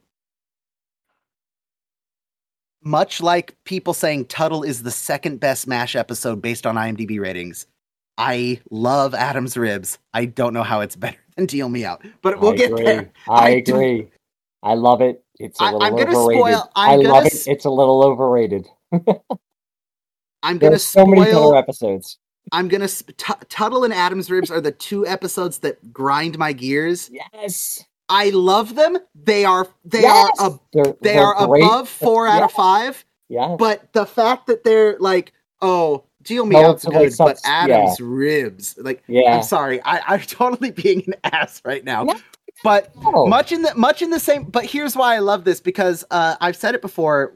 Chief Smash is going to be our next new guest we bring into the podcast. I can't wait. And he's coming on. He had requested Deal Me Out and a couple of the other big season 2 episodes, but he selected one that I was not shocked, because I think it's an okay episode, but I was surprised that someone would be like, yes, this is the episode I want to talk about. So he's going to be coming on for want of a boot. I can't wait to hear him. Because I'm like, of all the episodes in season 2, why did that one make the top 5 for you to come on? It's not that it's a bad episode. I'm just like scratching my head, like, what about it? Teach me, educate me, show me your ways. It's going to be the 8-hour episode he's talking about. Yeah, god damn it. We're not doing an 8-hour episode. Hydrate, yep. Yeah, I'm just scrolling through 5. I'm trying to find one of the 4.8s. This is the one I always have downloaded on my phone for the airplane rides. 5. Here we go. Transplant Rockstar, 4.8, a really fun episode. Okay. Trapper being heroic, Klinger's knitted hat, Radar getting his own, getting one back on Hawkeye and Trapper in the showers, the return of Sydney, Whiplash Wang, what is not to like, 4.8 out of 5. I love the people who are just like, Colonel Flag! Yes! Yes, it's Colonel Flag! So, yeah, there's no... Someone rated it a 6. Yeah, I think there was a couple. Yeah. I think there was a couple 10s and an 11 on there too. Our scale maxes out at 5, but don't worry. No, this I have no qualms calling this one of the best episodes, and I would say definitely the best episode, probably of the first 3 seasons. It's just so well-rounded, comedic. Yeah. Again, it's like not the best, but it's like I said with I have a certain one that I love, but yes, it's right there. Is it one we've discussed already? No, it's in season 3. Big McCarthy. Big Mac. Oh, Big Mac. Oh, Big Mac is fun. They're both. That's a They're fun both. one. I mean, if I can come on and talk about that one, they're We'll both. see. I We'll know. see. No, but they're both. They're both like really close. It's not like it's like that far. But away. it's like I said with the IMDb list. Like the top 5 movies always are kind of shuffling. Yeah. Because someone will watch it for the first time, go on IMDb and rate it a 10 out of 10. So it. Yep. Yeah. So, but yeah, this is definitely one of the best episodes of the first 3 seasons for sure, and of the show as a whole. Well, other than that, I got nothing else to say. Our next episode is one, I'll be candid with the audience, I wanted to get a guest for, but I didn't know who to reach out to because it's not a particularly groundbreaking episode. It's not particularly insane, but it is the first episode not dedicated to, but it focuses more heavily on Margaret as a character, which it's a great episode. It is a great episode, and I will put a call out, not for this episode, because the turnaround time will be too short. Going forward, if there's anyone out there who is particularly passionate about Margaret, preferably because it's Ethan and I, and we're 2 millennial dudes, we would like a person of the female persuasion to give us a little better context. Because if one of our listeners is out there with 2 X chromosomes, drop us a line. You have a way. But there is, this is not the most profound Margaret episode, but it is the start of episodes we're going to get through the seasons. There's, between seasons 3, 4, 5, and 6, there's kind of an arc Margaret goes through. Reach out to, I hope I'm saying this right, Bella Sissa? Bella Sissa, okay. Yeah. I will reach out to Bella Sissa. She should definitely come on and talk about it, but okay. I don't want to speak for her. I will reach out to her. We're recording this obviously a week before you're hearing it. Yep. But I will try to reach out to her and see if we can get her on by the next episode. As I just totally speak for her, but you come highly recommended, Bella. Yes, God. This is weird because I will have reached out to her before. But no, I would love. I think they do such interesting things with Margaret, and a lot of that is on the shoulders of Loretta Swit. I will say you should. It's great that there's already a community like building around the podcast where you can actually talk about the different people listening and stuff like that. So you guys should be proud about that because it is. I've met people online just from this podcast, but we talk and stuff like that. So you guys should be proud of you're doing God's work. Ethan still doesn't believe anyone out there is real. Ethan thinks I'm paying you. I believe that you are a highly advanced AI voice model. I was going to say I am AI. I am not real. I am highly advanced AI. Ethan, there's 463 people who follow us on Twitter. Jesus Christ. We have a small high school gymnasium worth of people. We have the entire populace of my high school. Oh, wow. Circa my graduating year. That's nuts to me. I'm sorry. I should probably be more careful with what I say. No, you should, but I gave up on that long ago. Yeah, don't. Come on now. We wouldn't enjoy listening if you were like being careful with what you said. Oh, shucks. I love you too, Mike. Us Trapper fans have to stick together. You want to take clothed from the waist down shower together as bros. Oh, I mean that's my dream. Yeah, see, as we watch Easy Rider together. Yep, there we go. Talk about why Dennis Hopper is so batshit insane. All right, I refuse to. After all the banter on Twitter, I refuse to let this podcast go into the 3rd hour. Oh yeah, thank you. We're cutting. Thank you all for listening. Hopefully, I will reach out. I'm gonna lead with that. You said to do this. I will try to get Bella Sissa and see if she is available for. Oh God, what even is the next episode called? Hot Lips and Empty Arms. Yep. Because it is the start of an arc that I would like to have people who are more. And I apologize because why are you mentioning me? Because I love Margaret, but I can't fully appreciate her because I don't have the life experience required. So I would love to have a guest if they are willing to come talk about Margaret. But that is for another time. Thank you all for joining us. Any last words? Good. I have car Ethan, you want to go parts. first? Oh Yeah, yes, why? Ethan has car parts. He's very excited. I would say thank you guys again for having me on, and I'm sorry for yapping as Dude, my no, as this my is as my great son because as my son would say, yapping on and on. Mhm. But I appreciate it, and I enjoy talking to I you guys. I will never apologize for uploading a 3 or 4 or 5 hour episode of a podcast, because clearly, if you're listening to my voice right now, you love this show, or you are falling in love with the show and want. Again, I've listened to podcasts about movies I've never watched. Like, I get Yeah, it, same but way.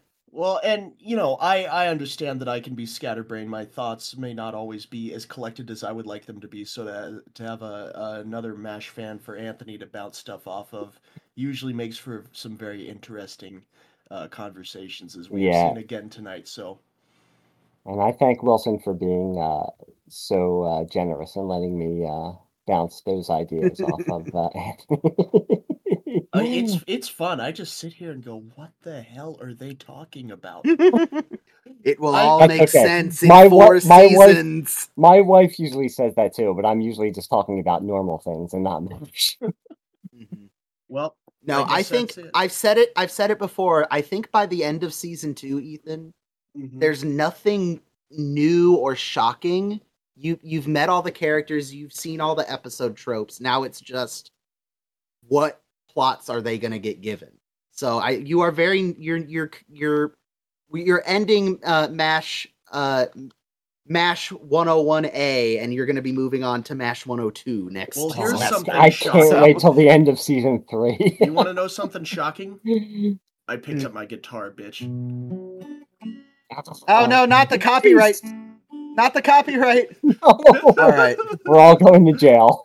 And with that, we will talk to you guys at the next episode. Thank you for listening. We'll catch you later. Bye-bye.